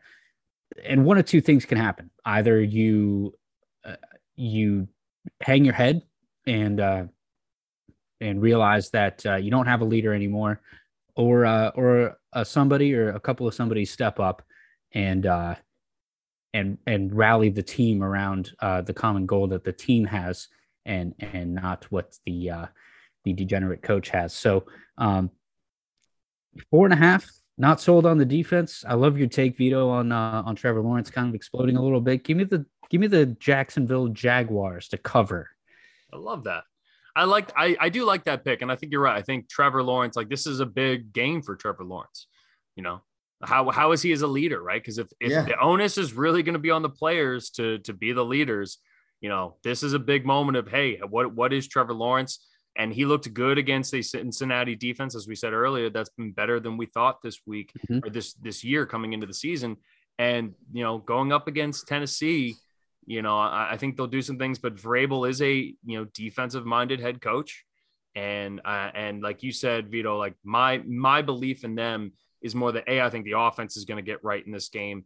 But also I think the defense is going to bounce back a little bit. I think they got embarrassed, and that they're embarrassed by their own performance last week. So I think Tennessee's the move. But I wouldn't be surprised if Jacksonville covers and keeps it close. I really wouldn't. New England going to Houston. Probably not a whole lot to talk about in this game. Houston at this point is just not even fun to talk about, which sucks for them after all those years of being one of those kind of fringe playoff teams that would always kind of be in there. I think this is a game where you see Mac Jones. I think he, they always say, you earn your pinstripes for the Yankees, right? Like, this is like Mac Jones got his swagger after how he played. I think last week was a confidence builder. Sunday Night Football going up against Tom Brady and damn near winning. Well. Yeah. And if it wasn't for that last second monsoon that came in on the final drive, they would have trusted him to throw the ball a little bit more, and maybe they go for it on fourth down. but they protected him enough where he's going to come into this game confident. He broke the record for, or at least the longest stretch in 30 years for a rookie quarterback in completions. It was like 19 in a row that he completed against Tampa Bay. So I don't think this Houston defense is going to slow them down much. Right now, New England's a 9-point favorite on the road. I have the Patriots covering the 9. I think this is a blowout. Yeah. I don't have much on this game. I mean, Mac Jones just, I think, really played well last week against a really, really good defense in really, really bad conditions. So, I think if you have open Patriots players in your fantasy league, you should take them because I think they're going to have a really big offensive day. Defense has been a bit of a question mark for the Patriots. They've been up and down all season long, but there's a bit of a Rex Burkhead revenge game. How about that? Rex Burkhead on the Texans now, huh? That's How about that? What about you, Vito? So give me. Are you taking? Sorry, you taking New England here? Let's do a pick. I'll do. Give me huge spread for the Patriots. Patriots in this one. Love it. Vito, where are you at with the Texans and the Pats? And this is actually hard for me because 9 points is a lot. I think we're all on the same page with who's going to win. For me, what I'm seeing though is that the Patriots offense, they're not that crazy explosive either. They're also in that bottom third in points scored. Given Houston's a lot weaker on defense than New England. So man, I just think 9's a lot. Texans just got embarrassed by Buffalo last week too. They did. What kind of fight do they have in them? Is David Cawley going to be able to rally the troops? This comes back to the Davis Mills thing, which is that I had zero faith in Davis Mills last week. And even against, 16-point spread last week, and they lost 40-0. Mm-hmm. And Mitch Trubisky sort of touched on at the end of the game. I just zero faith in Davis Mills going up against a Pats defense. So even if the Pats score 2 touchdowns the whole game, I don't see the Texans scoring anything. Yeah, and that might be the difference. I'll take shit. I guess I'm taking the Patriots. You know what? No, something's telling me to take Houston. I'm gonna stick with my gut. Hey, I don't know why. That's all you got to do. Yeah, I don't love it, but I feel like they can score twice, and then 9 points is a lot. I'm gonna let you pick Houston this week to cover the spread, but if you lose in back-to-back weeks, picking Houston to cover the spread, I'm gonna step in and be like your sponsor from an AA meeting. Wait, no, I picked them last week, right? Yeah, you picked Houston to cover. All right, if they lose and don't cover, moratorium on the Texans picks. I'm going back to I might be wrong here. Oh. No, I think I swapped it, right? I think had you did. Scotty picked Houston to cover. Yeah. Oh, what idiot would do that?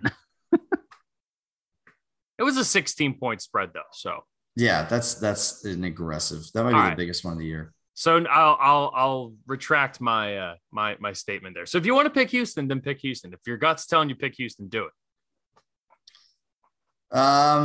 Listen, my gut's been pretty upset today. So you know what? I'm gonna go ahead and switch and go with New England. Go with New England. Yep. I'm not trusting my gut today. Today's not the day to do that. That's probably smart. All right. 4:00 window. Really interesting 4:00 window. Leading us off, the Chicago Bears on the road against Las Vegas. Justin Fields officially named the full-time starter. It's about imagine that. I'm Matt Nagy. Jesus, what an idiot. Took you 5 weeks? I mean, come on. Seriously. Come on. It looked good last week against the Detroit Lions. The Raiders, despite being down 21-0 at halftime, they fought back in that game, man. And if it wasn't for Justin Herbert really having command and control of that whole game, I don't know if how many other teams would have stopped that comeback. The Bears defense has been good. Right now, Vegas is a 5.5-point favorite over Chicago. I hate this line. It's a lot of points. But I could also, I see this game going 2 ways, right? I see a blowout by the Raiders or a comfortable win by the Bears, where it's like, all right, Justin Fields has arrived. But for me, at least, I haven't seen enough out of Justin Fields to say that based off of statistical evidence.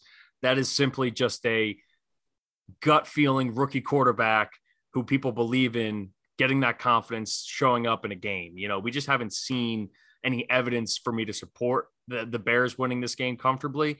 I think the Raiders probably win, but I could also see it being really tight. I'm all over the place with this game. So you guys help me figure this out. So I think this one's going to come down to the fact that even though the Bears defense, we expect a lot of them and they've played well, they're still giving up a lot of points because of the amount of turnovers their offense has had. And I think that's going to be the difference, is even though we have a starter and it's great in Chicago, that's awesome, it doesn't matter if you're turning the ball over, especially when, your defense can do a great job, but if you're turning the ball over, you're not going to compete, especially, the Raiders are pass happy. They've had some incredible games. I do think after watching that game, that team is built differently this year. The mindset's a little different. I'm going to go ahead and take the Raiders to cover it and look for Derek Carr. Don't look for David Carr. He retired a long time ago. Houston actually could use him back. He's on NFL Network. Yeah, but look for Derek Carr to sling it a little bit and watch out for Ruggs. I feel like a 70 or 80 yard touchdown big play, like something big this week, just to come out and lift the top off that Bears defense. Why would you do that to me when I have Henry Ruggs sitting on my bench? Anyway, you can start him. Yeah, over Tyler Boyd? I don't think so. No. This line to me is weird and scary, and I don't like any of it. The calendar has switched to October, and that AFC West is wide open. Too bad the Raiders are not as good as we think they are. Give me the Bears to cover. I want to do that too, Scotty. I do, but Chicago's due.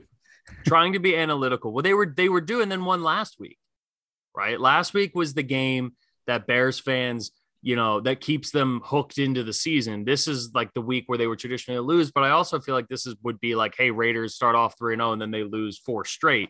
Could just as easily happen.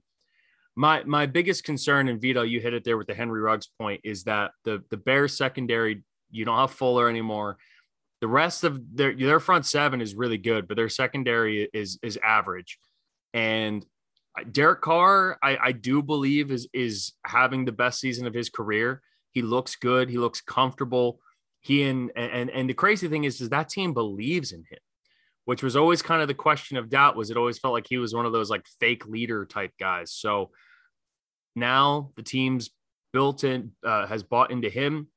I think they advance to 4-1, and I think they win by a touchdown. And I for all I know, it could end up as a blowout. So I'm going to take the Raiders here to cover the 5.5. All right. My favorite individual matchup in terms of one side of the ball against another, the Cleveland Browns going to Los Angeles to play the Chargers. The Browns defense against the Chargers offense is going to be electric. Yeah.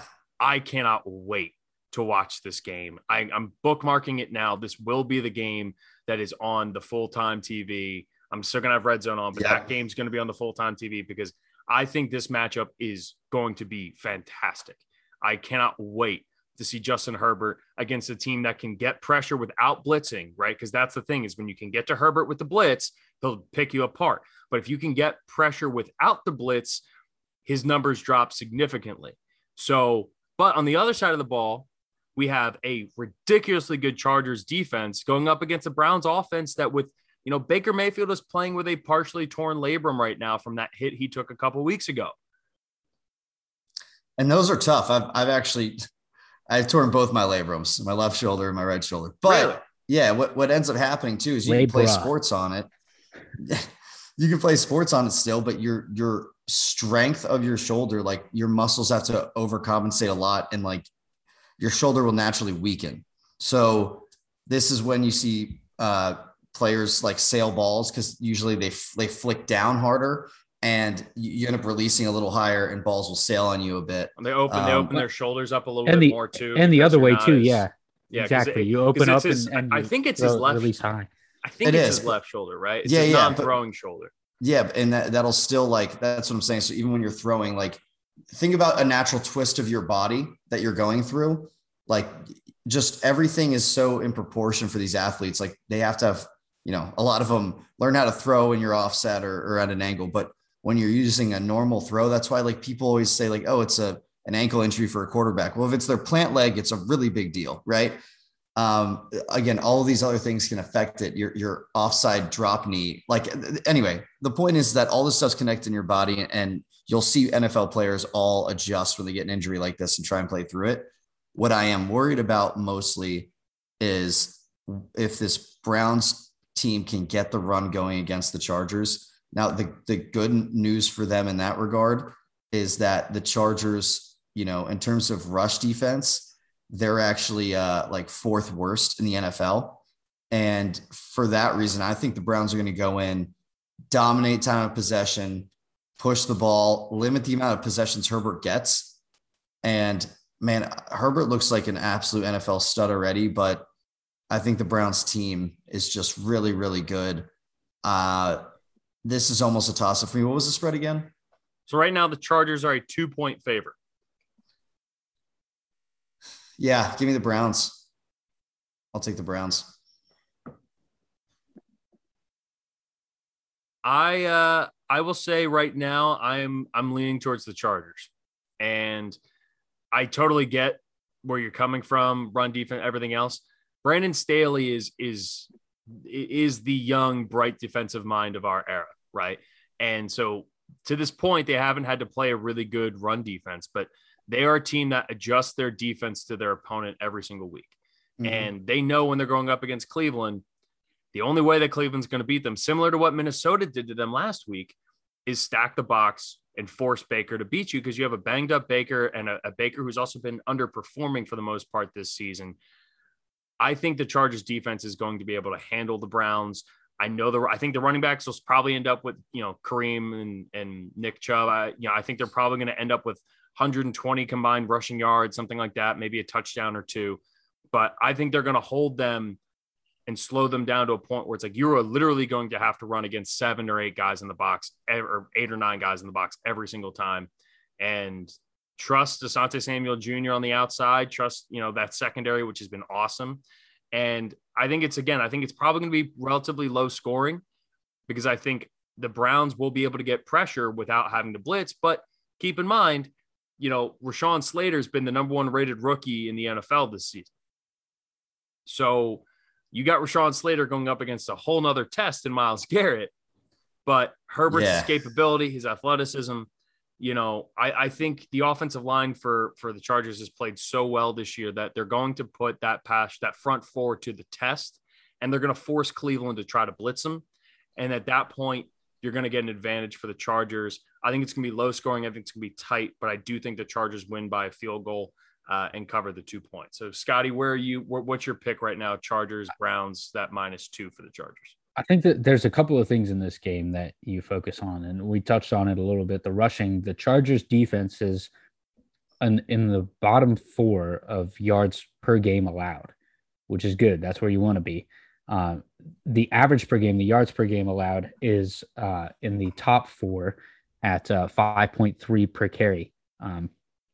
Nick Chubb is averaging 5.2 per carry. So we're right about dead on there. The Chargers defense has only given up 2 touchdowns on the ground. That to me is telling of, hey, you play your game, you shut down Nick Chubb and keep him out of the end zone. I don't think with Baker banged up and the rest of the offensive weapons that, or lack thereof, that the Browns have shown this year, that they have enough to overpower that, especially at the line. I also like the fact that Justin Herbert is going to have time to throw. The big key for the Cleveland defense is going to key on Mike Williams, because we saw last week he got shut down a little bit by the Raiders defense, and Keenan Allen didn't do a whole lot either. So if you can worry about blitzing or not blitzing, whatever way you choose, but you got to focus on the guys who are pass catching for the Chargers. Justin Herbert can have all the time or not enough time in the world to throw in the pocket, but if nobody's open, then it doesn't matter. So I don't know. I think the Chargers defense overpowers the other. So give me the Chargers to cover in this. All right.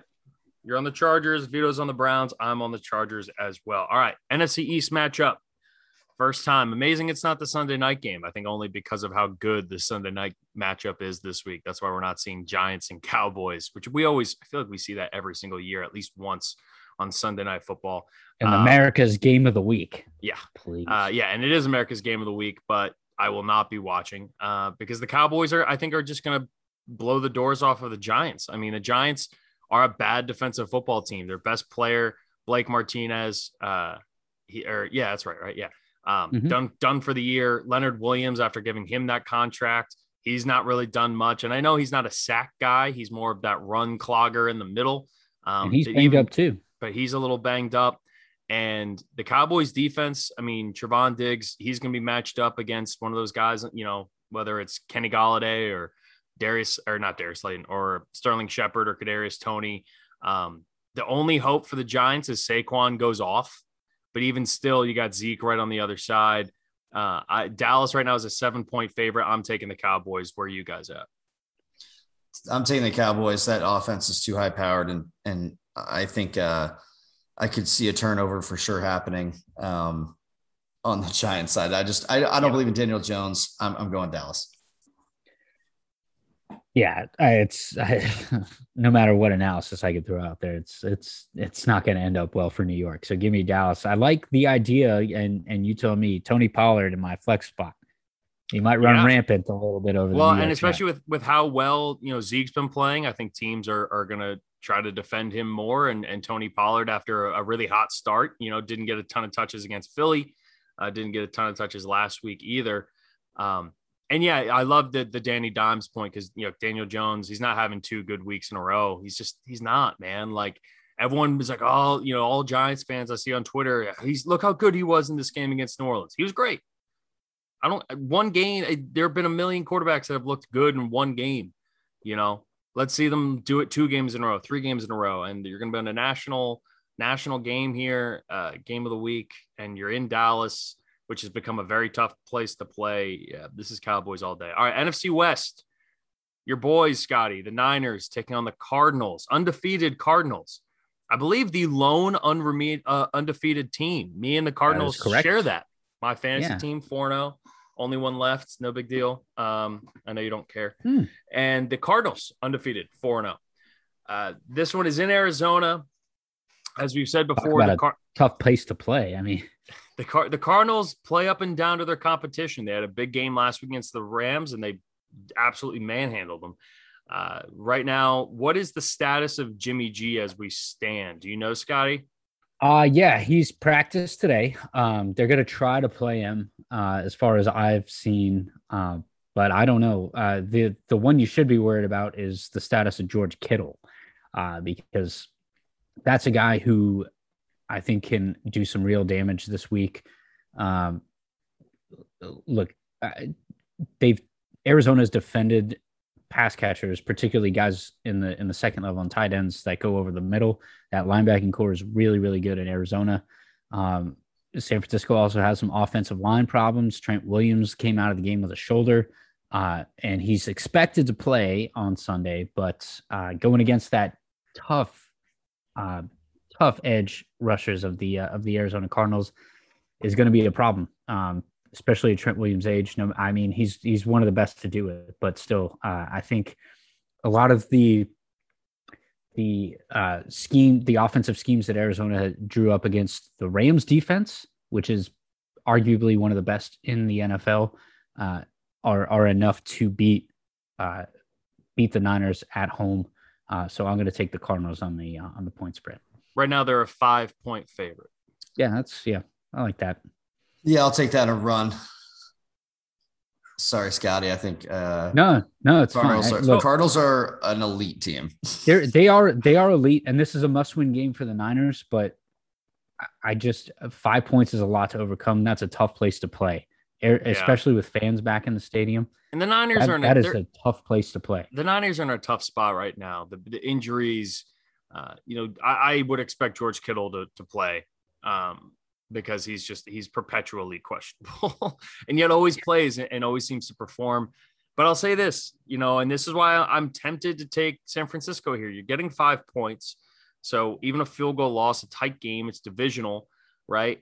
The Cardinals have a tendency to, again, play down to teams. And I feel like, look, they beat a team that everyone thought might have been one of the best teams in football last week in LA, and they beat them soundly, and they beat them in their home field. But they played down to teams. Again, they were down 9 points with 3 minutes left in the third quarter to Jacksonville just a week and a half ago. They do, but they're at home and look at which I get. As banged up as the Niners secondary is, look how many weapons they have to go deep with AJ Green and DeAndre Hopkins. I think this is probably a big breakout game for him too. You know what? I just convinced myself. I'm taking the Niners. I'd written down Arizona. I love you. I think that it's 5 points. I think this is one of those games where you go, how the hell is Arizona, blowing this game? They almost lost to, Minnesota earlier in the year. I mean, there's a couple of games here for Arizona where you go, how the hell that happened? I'm going with the Niners. It's the Cliff Kingsbury trade, but I think the Cardinals do win. I do. I just think it's going to be on a field goal at the end. All right. 2 games left. Sunday Night Football. This is the best matchup we've had all year. Buffalo in Kansas City. Josh Allen, Patrick Mahomes, rematch of the AFC Championship game from a year ago. This is a big game. This matters for seedings. This is one of those we're going to look back. And the Chiefs, the offense looked awesome against Philly last week. The defense didn't look great against Philly last week. I think Buffalo, they got something special cooking, man. And I think not only does Buffalo win this game, I think they win pretty big. I think they win by like 10 points. I think this is like the first. I think this is the dud. This is the Ole Miss Alabama equivalent, right? This is everyone's excited for it. And it's just that Chiefs defense is tissue paper. And they're going up against the only offense in the NFL that I think rivals theirs. And Buffalo's defense has played pretty good. And really good. And you have Tre'Davious White on the outside. You have guys who are legit players. Matt Milano. I think Buffalo wins this game. I think they win it by at least a touchdown. I'm thinking more like double digits. Wow. I think they win, but what's the spread at? So right now, Kansas City is a 2.5 point favorite at home. This just doesn't feel like a pick 'em to me. And I get Kansas City gets the respect because of Patrick Mahomes, and you have to give it to him because they're never going to be out of games. But this Kansas City team is not the Kansas City team of years past. That defense is bad. And Frank Clark is still out, their best pass rusher. I think Josh Allen is going to rip them to shreds. Man, I agree. I think the Bills win. It's hard to pick against Mahomes, man. I'm going with the Bills to cover, and I guess to get 2.5. So yeah, I'm going with the Bills. I wouldn't be surprised if they lose by 1 though. I love the way the Bills are playing. I really, really do. And their defense has stepped up a little bit against Philadelphia. I mean, and even though some of those were late, like garbage time touchdowns but the Eagles were able to move the ball. Blew coverage. The Eagles were within the 10-yard line 5 different times in that game. Yeah. They were. I just 2.5 at home seems to me, give me the Chiefs. I'm sorry. I want to pick the Bills so bad, but I've gone against Patrick Mahomes twice now in fantasy drafts, and it has burned me. And I just can't pick against Patrick Mahomes. I can't do it. I'm sorry. Yeah, so I did the same thing. I did the same thing in the Super Bowl and was very, very wrong. And just to solidify that on the number side, they have both 33.5 points per game, tied for second in the NFL. Bills defense is number 1 right now in points, and the Chiefs are second last. Yeah. But you always take the quarterback in those picking games. So who are you taking, Josh Allen or Patrick Mahomes? I'm taking Josh Allen. Over Mahomes. Wow. Bold statement. I'm taking the Bills because he's playing that defense. Yeah. But I think it's because of the matchup. If you're starting a franchise with either one of them, I'm still taking Mahomes. Yeah. Without a doubt. But in this game, it's the quarterback going up against that defense. Yes. That's why I'm taking it. Yeah. If you swapped quarterbacks, you would still pick Buffalo. Yeah. Exactly. Do you think though the Bills running game got going a little bit last week? Now, granted, it was against Houston, but that was the first explosive running game that I've seen from Buffalo in a long time. Thurman Thomas, by the way. They're not going to need to run the football. I mean, they'll do it to keep the defense honest, but they're not going to need them to, to run the football. I just don't think so. All right. Last game, Monday Night Football, Colts, Ravens. Right now, the Colts are a 7-point underdog at home. This game I don't think this is going to be a fun game to watch. I mean, not even Carson Wentz and everything aside, there's just not a whole lot of that game. Thursday night is about to kick off right now. I love Seattle wearing the color rush highlighters, baby. Let's go. I love real quick. I did just see a stat. Do you know Russell Wilson is 9-1 on Thursday Night Football? I didn't. Oh, why did I take the Rams? I know, me too. But we all picked the Rams, and I'm still sticking with the Rams. Oh, well, the Rams just fumbled on the return and it went out of bounds. Luckily, that was one of the worst returns I've ever seen. He wasn't even touched. All right. Well, let's work through this Monday night game quickly. Because again, I don't think there's much to talk about. Colts, I don't think are a good team. I think they beat a bad Miami team last week, and Carson Wentz has looked very mediocre, and the defense is not great. And I can't believe the Ravens after, how ugly they've looked, almost losing to Detroit and everything. Is probably going to end up being 4-1. But I think that's what's going to happen. And right now, Baltimore is a 7-point favorite. It's a lot of points, but I just don't have faith in this Colts team. Though we haven't had a good Monday Night Football game in a few weeks, so we'll see what ends up happening there. But I think the Ravens end up covering the 7. What do you guys say? I do too. It sucks because this matchup used to be elite when we were growing up. When you think about Colts and Ravens and Hayton and just the Baltimore Colts moving all of that. We're gonna see so many videos and shit about that. I just could not care less. I care, but the thing is that they're going to play it up way too much because of the fact there's nothing else going on in this game, and the Baltimore Ravens are going to run all over that defense. Ravens are hot. The only person doing anything in the Indianapolis offense has been Jonathan Taylor, and even that was just an explosion last week. So give me the Baltimore Ravens reluctantly. All right, we're all on the Ravens. We'll see how we do. We're going to take a quick break, come back. We're going to quickly pick our college football stuff. I want y'all's thoughts on the massive Penn State Iowa game this weekend, and then I'm gonna save our life talk for next week. Just for the sake of time, and we'll go from there. So we'll be right back in a sec. College football, week 6 already. I don't like how quickly we're moving through. In a lot of ways, it's kind of the halfway point, 12-game season. Now, the postseason, everything else extends it, but in the last couple of weeks in college football are always spread out a little bit, but I don't like how quickly we moved. I will say I've had, I would say 7 out of the last 8 weekends going back to my sister's wedding, which was in the beginning of August. I have had something on a weekend. And one of them was going to Scott's to watch football all weekend, which was awesome. It was. But I haven't had a weekend at home, not leaving the couch and just setting up and relaxing in basically 2 months. So I am very excited to sit my ass on the couch on Saturday and watch all of the college football. And then Friday night too. We got to go Friday night and then Sunday all day on Sunday. I'm super excited. So let's run through some of these games. I got 6 games for you guys. Initially I had 5 and I forgot one of the biggest matchups. So we got 6 games. First up, Friday night, Stanford Cardinals coming off of a big win over Oregon. They are a very well-coached team in David Shaw. Their quarterback, Tanner McKee, talking about future NFL prospects, is probably as ranked as high as any as we currently stand when it comes to we also to the said that about Davis Mills too. Man, he had 4 interceptions. He also left a year early. And Tanner McKee, once they made that full-time switch after week 1, and when they got blown out by Kansas State, Stanford's 3-1. They've been a really good football team, and they beat Oregon, ugly, but they beat them. They're looking to make back-to-back upsets because right now the Pac-12 South has one hope left. The Pac-12 South has Arizona State. The Pac-12 North still has some hope for Oregon, but both Oregon and Arizona State have to win out, and they both need each other to win out. So that way when they play in the Pac-12 championship, they'll actually have a chance to get a team in the college football playoff. I don't see that happening for either team, but does it come this weekend? Stanford going to Arizona State.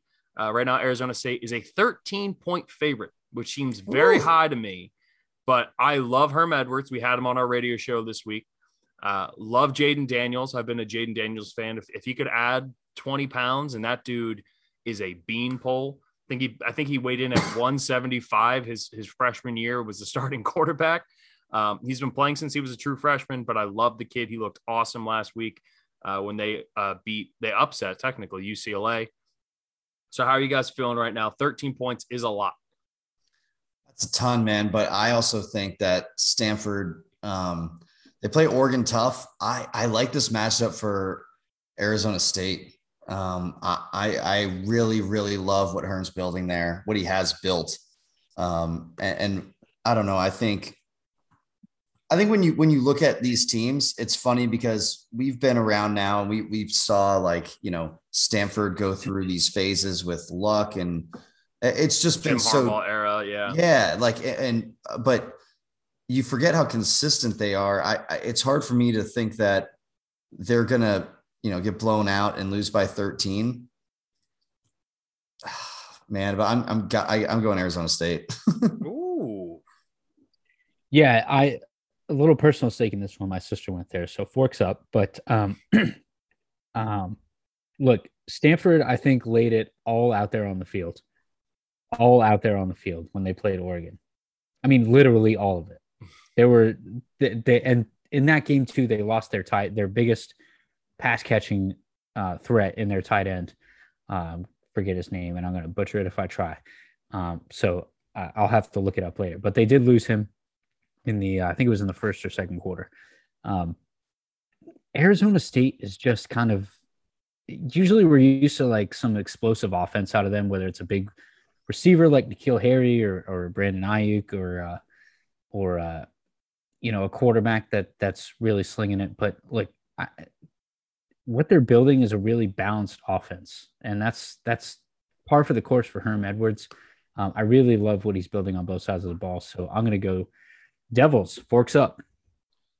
I really like Arizona State, and I think Arizona State wins the game, but I think it's going to be a tighter game than people think. Both teams are coming off of an emotional win.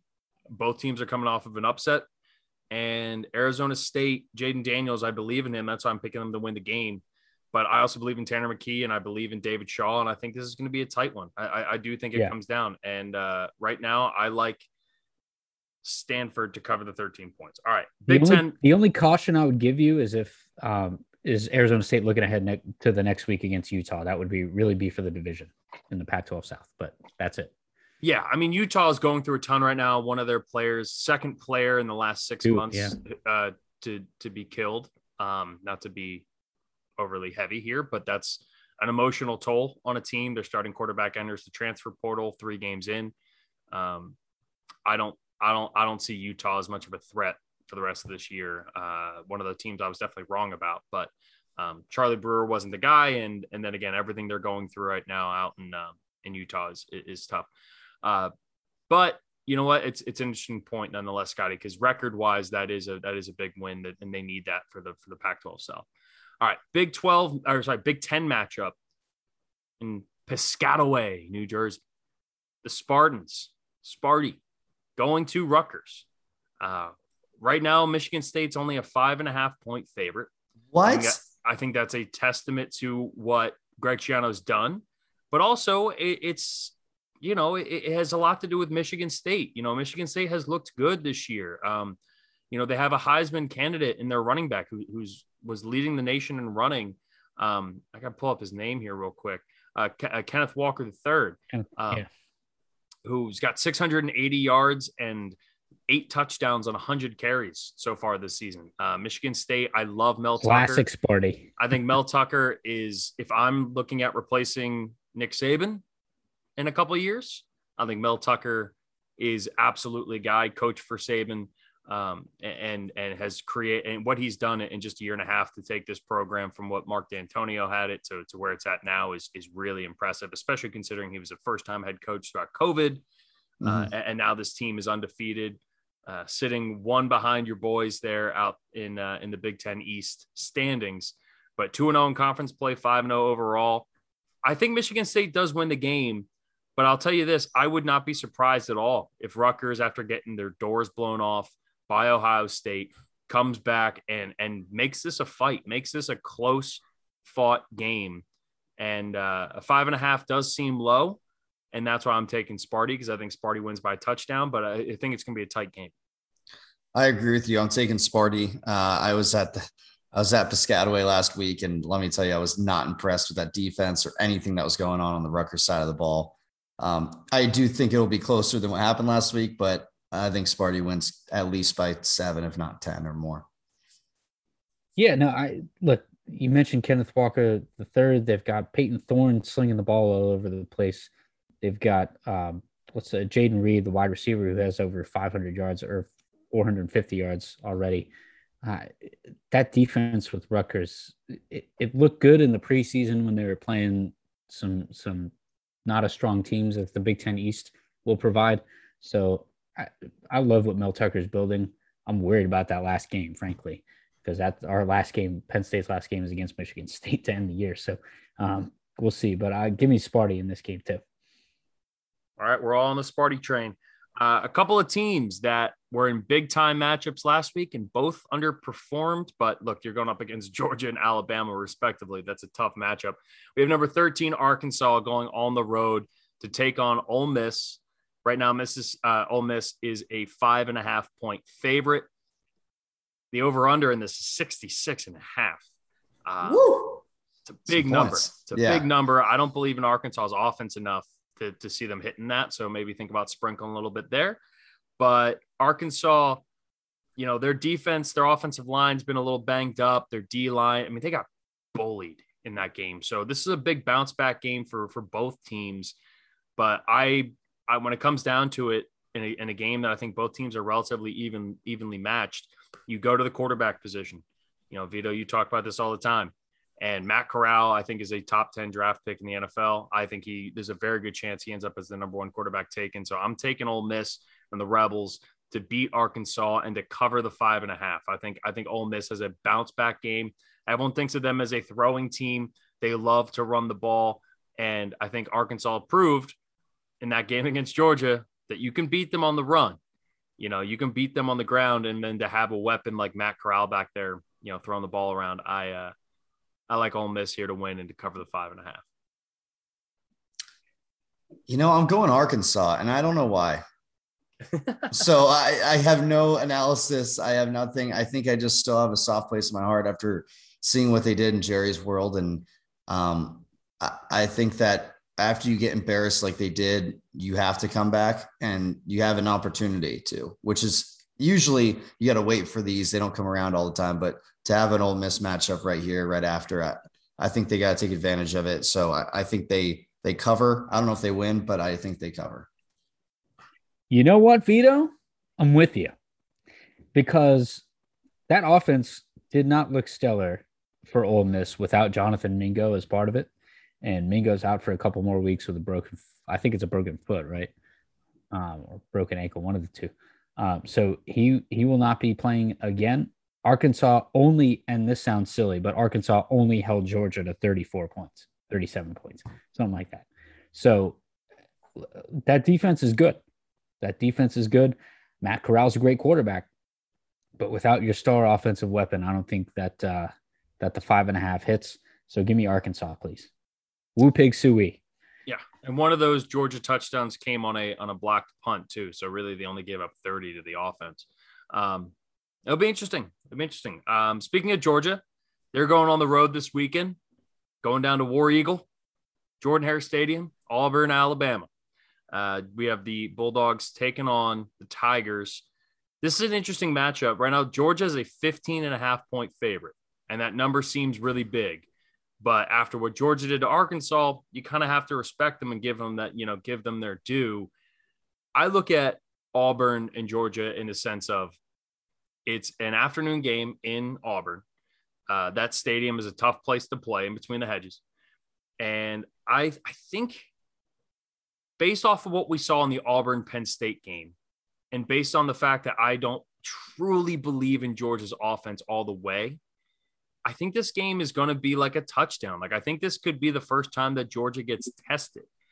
And Auburn still has, I know they're not the Auburn of past. I know they're not like some dominant team, but they got NFL dudes on that defensive line. They got NFL dudes on that offensive line.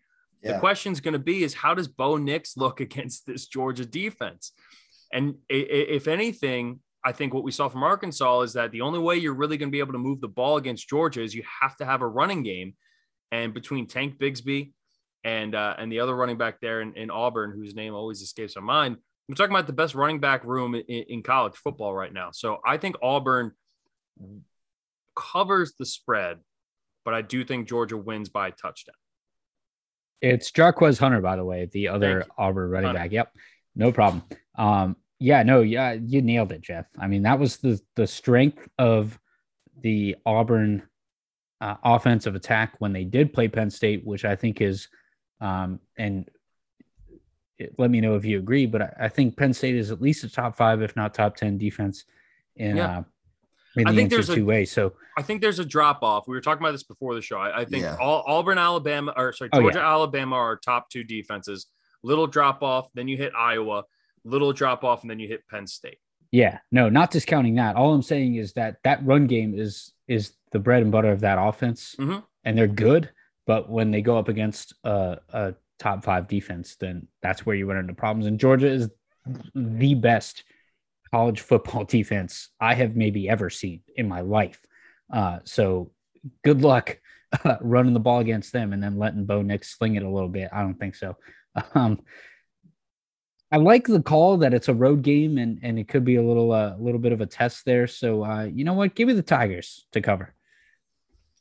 I'm taking Georgia to cover because Auburn ran the ball well against Penn State, but our defense is built for rushing and pass defense. Like we do have an okay rush defense, but it's not, what we're the best at. And I think Georgia is the best at that. Their front 7 and even 8 when they bring the safety up, like they are just so damn good. Yeah. Until they don't cover, I'm going to keep betting on them to cover. So give me the Georgia and I think 15.5 is huge. I think they got it. What you're saying is you care about me. Care about both of us.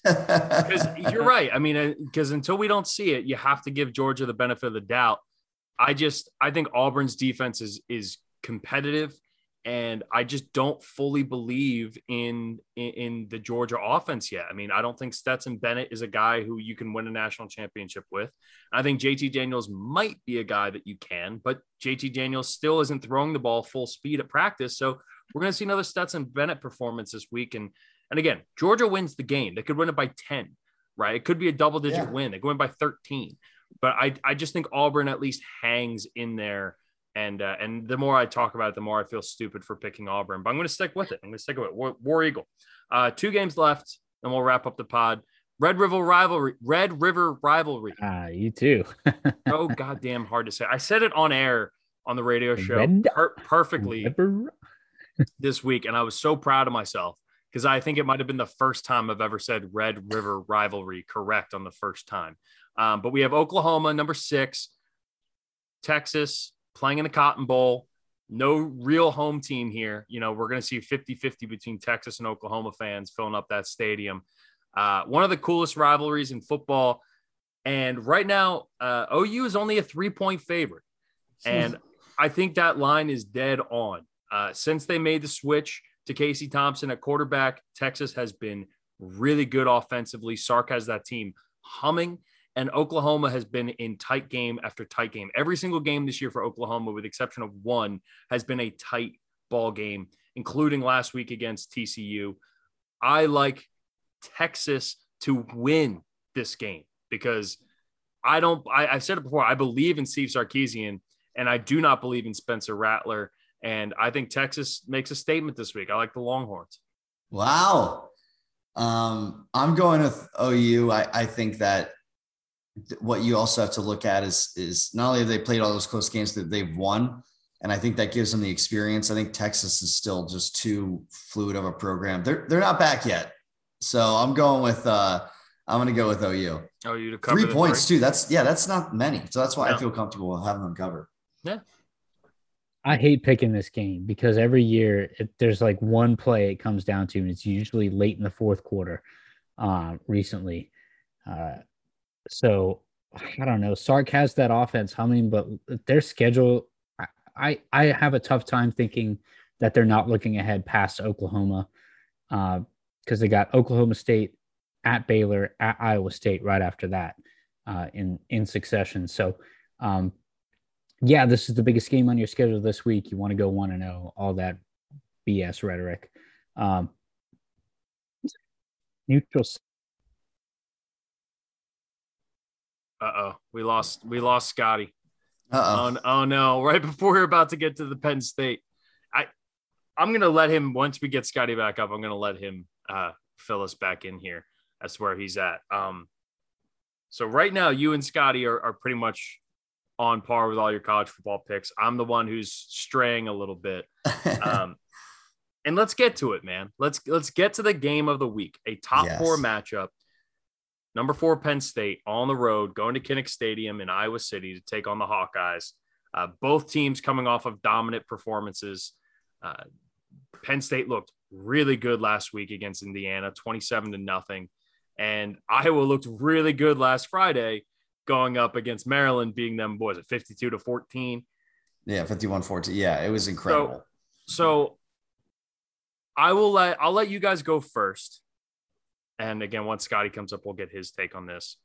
As a Penn State fan, in recent memory, when was the last time a game felt as big as this game for you?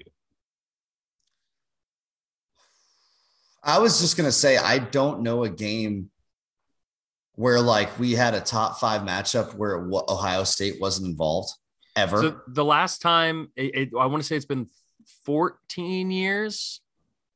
It might even be longer than that. Since there was a top 5 matchup between Big Ten teams that didn't involve Ohio State or Michigan.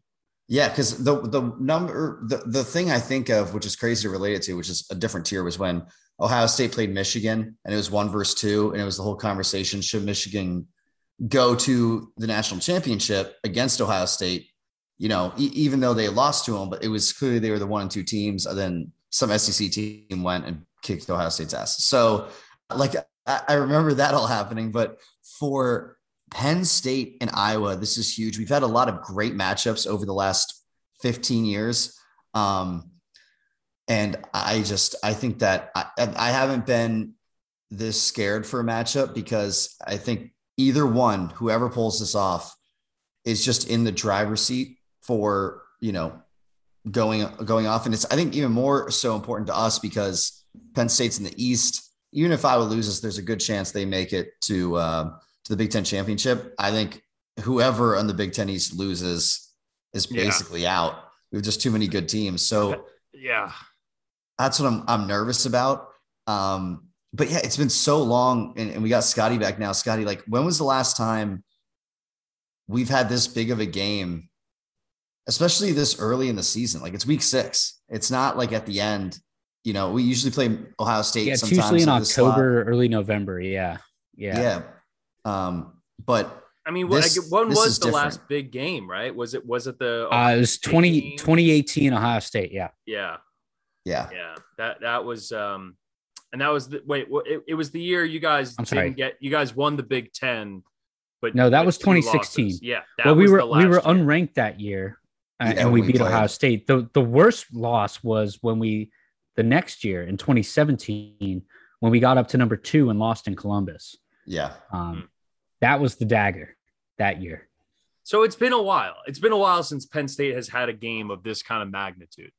Especially on the road, particularly, and especially being, I think we're number 4, they're number 3. It doesn't really matter when you're at that level. Like, it's just 2 top tier teams. And I think that Penn State goes in here. Our defense and their defense are going to be the spotlights. I think Sean Clifford has played extremely well in the last 10 games. We've won our last 10 games, and he's stopped turning the ball over. It's similar to what we talk about with the Broncos all the time with Bridgewater. Just don't turn it over. Don't be the hero. Don't turn it over. The defense is good enough.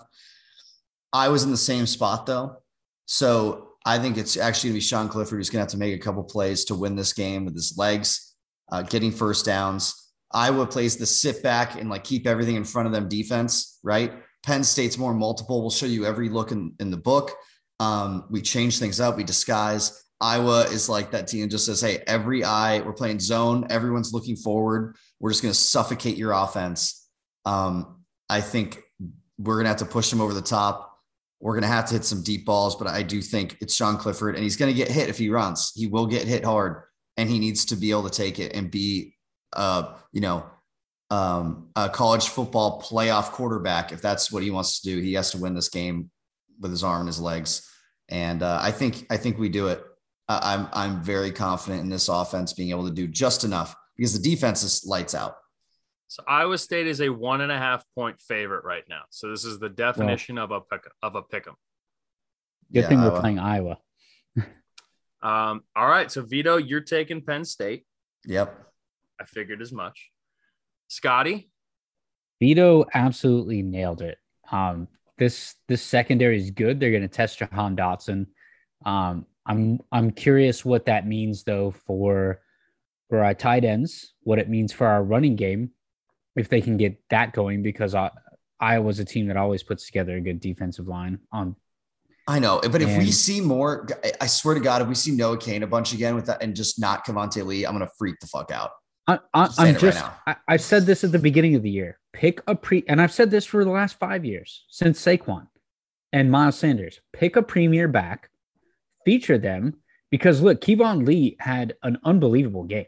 He looked way better at decision making than Noah Kane did by far against Indiana.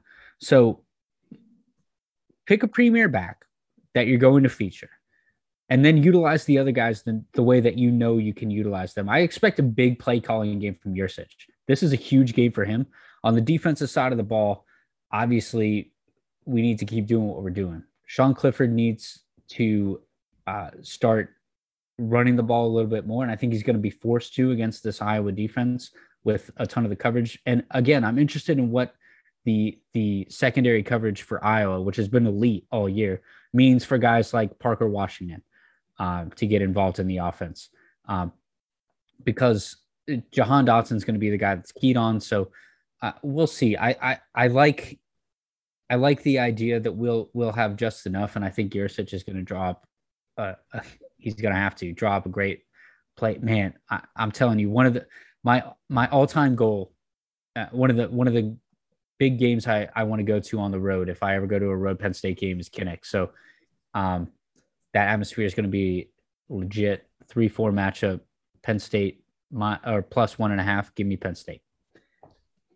I'm not surprised the two of you take Penn State, and I will share my thoughts here as we wrap up the pod. This game, I expect to be really entertaining. I expect it to be as entertaining as the Auburn game, but I'm leaning towards Iowa. And the thing is, this Iowa defense, for as good as Penn State has been, and they, like you said, Vido, they show different types of looks. I think they're a better I think Penn State's a better pass rushing team when it comes to just pure pass rushing. I think they have more talent on the edges. Kirk Ferentz is one of the most well-respected and frankly, just one of the best college football coaches there are. Where I get caught up with this game is that if Iowa gets down, how do they come back? Do you trust Spencer Petras to throw the ball when he needs to?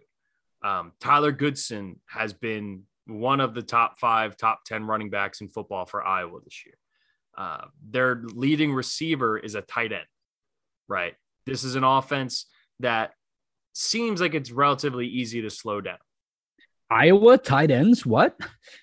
But They put up 52 on Maryland last week easily. And obviously Penn State is a better team than Maryland. But I saw something last week in them that I didn't think that they had, which is the ability to dominate a game offensively. But the only reason they're able to do that is because of the way that this team forces turnovers. They have 12 interceptions through 5 games, in addition to 3 fumbles. They have 15 takeaways through 5 games. They're averaging 3 turnovers a game defensively, which is absurd. They had 4 in the first half against Maryland alone. And Sean Clifford, who I like and has been really good not turning the ball over this year, you said it, Vito, in order for Penn State to win, he has to make plays. And so this game entirely comes down to, is he going to protect the ball and also make plays? Or is he going to be so aggressive because he knows he has to make those plays that we see more of 2020 Sean Clifford than what we've seen so far? And unfortunately, I think we're going to see more of 2020 than we do in 2021. Don't you do that. And I think Iowa's defense is a better defense. I think that secondary is ridiculously good. But if Jahan Dotson breaks off a couple like he did against Wisconsin, they're going to be right in it. And it only takes one big play, but he has to take care of the ball. He has to play that game like they played against Wisconsin. And no matter what, it's going to be tight. But I think Iowa wins this game. And so I'm taking Iowa with the 1.5. But every time I've picked against Penn State this year, in all of our picks, I've been wrong. Well, yeah, we're 5-0. So, well, no, because spreads. Spreads. It's not about win-loss record, okay?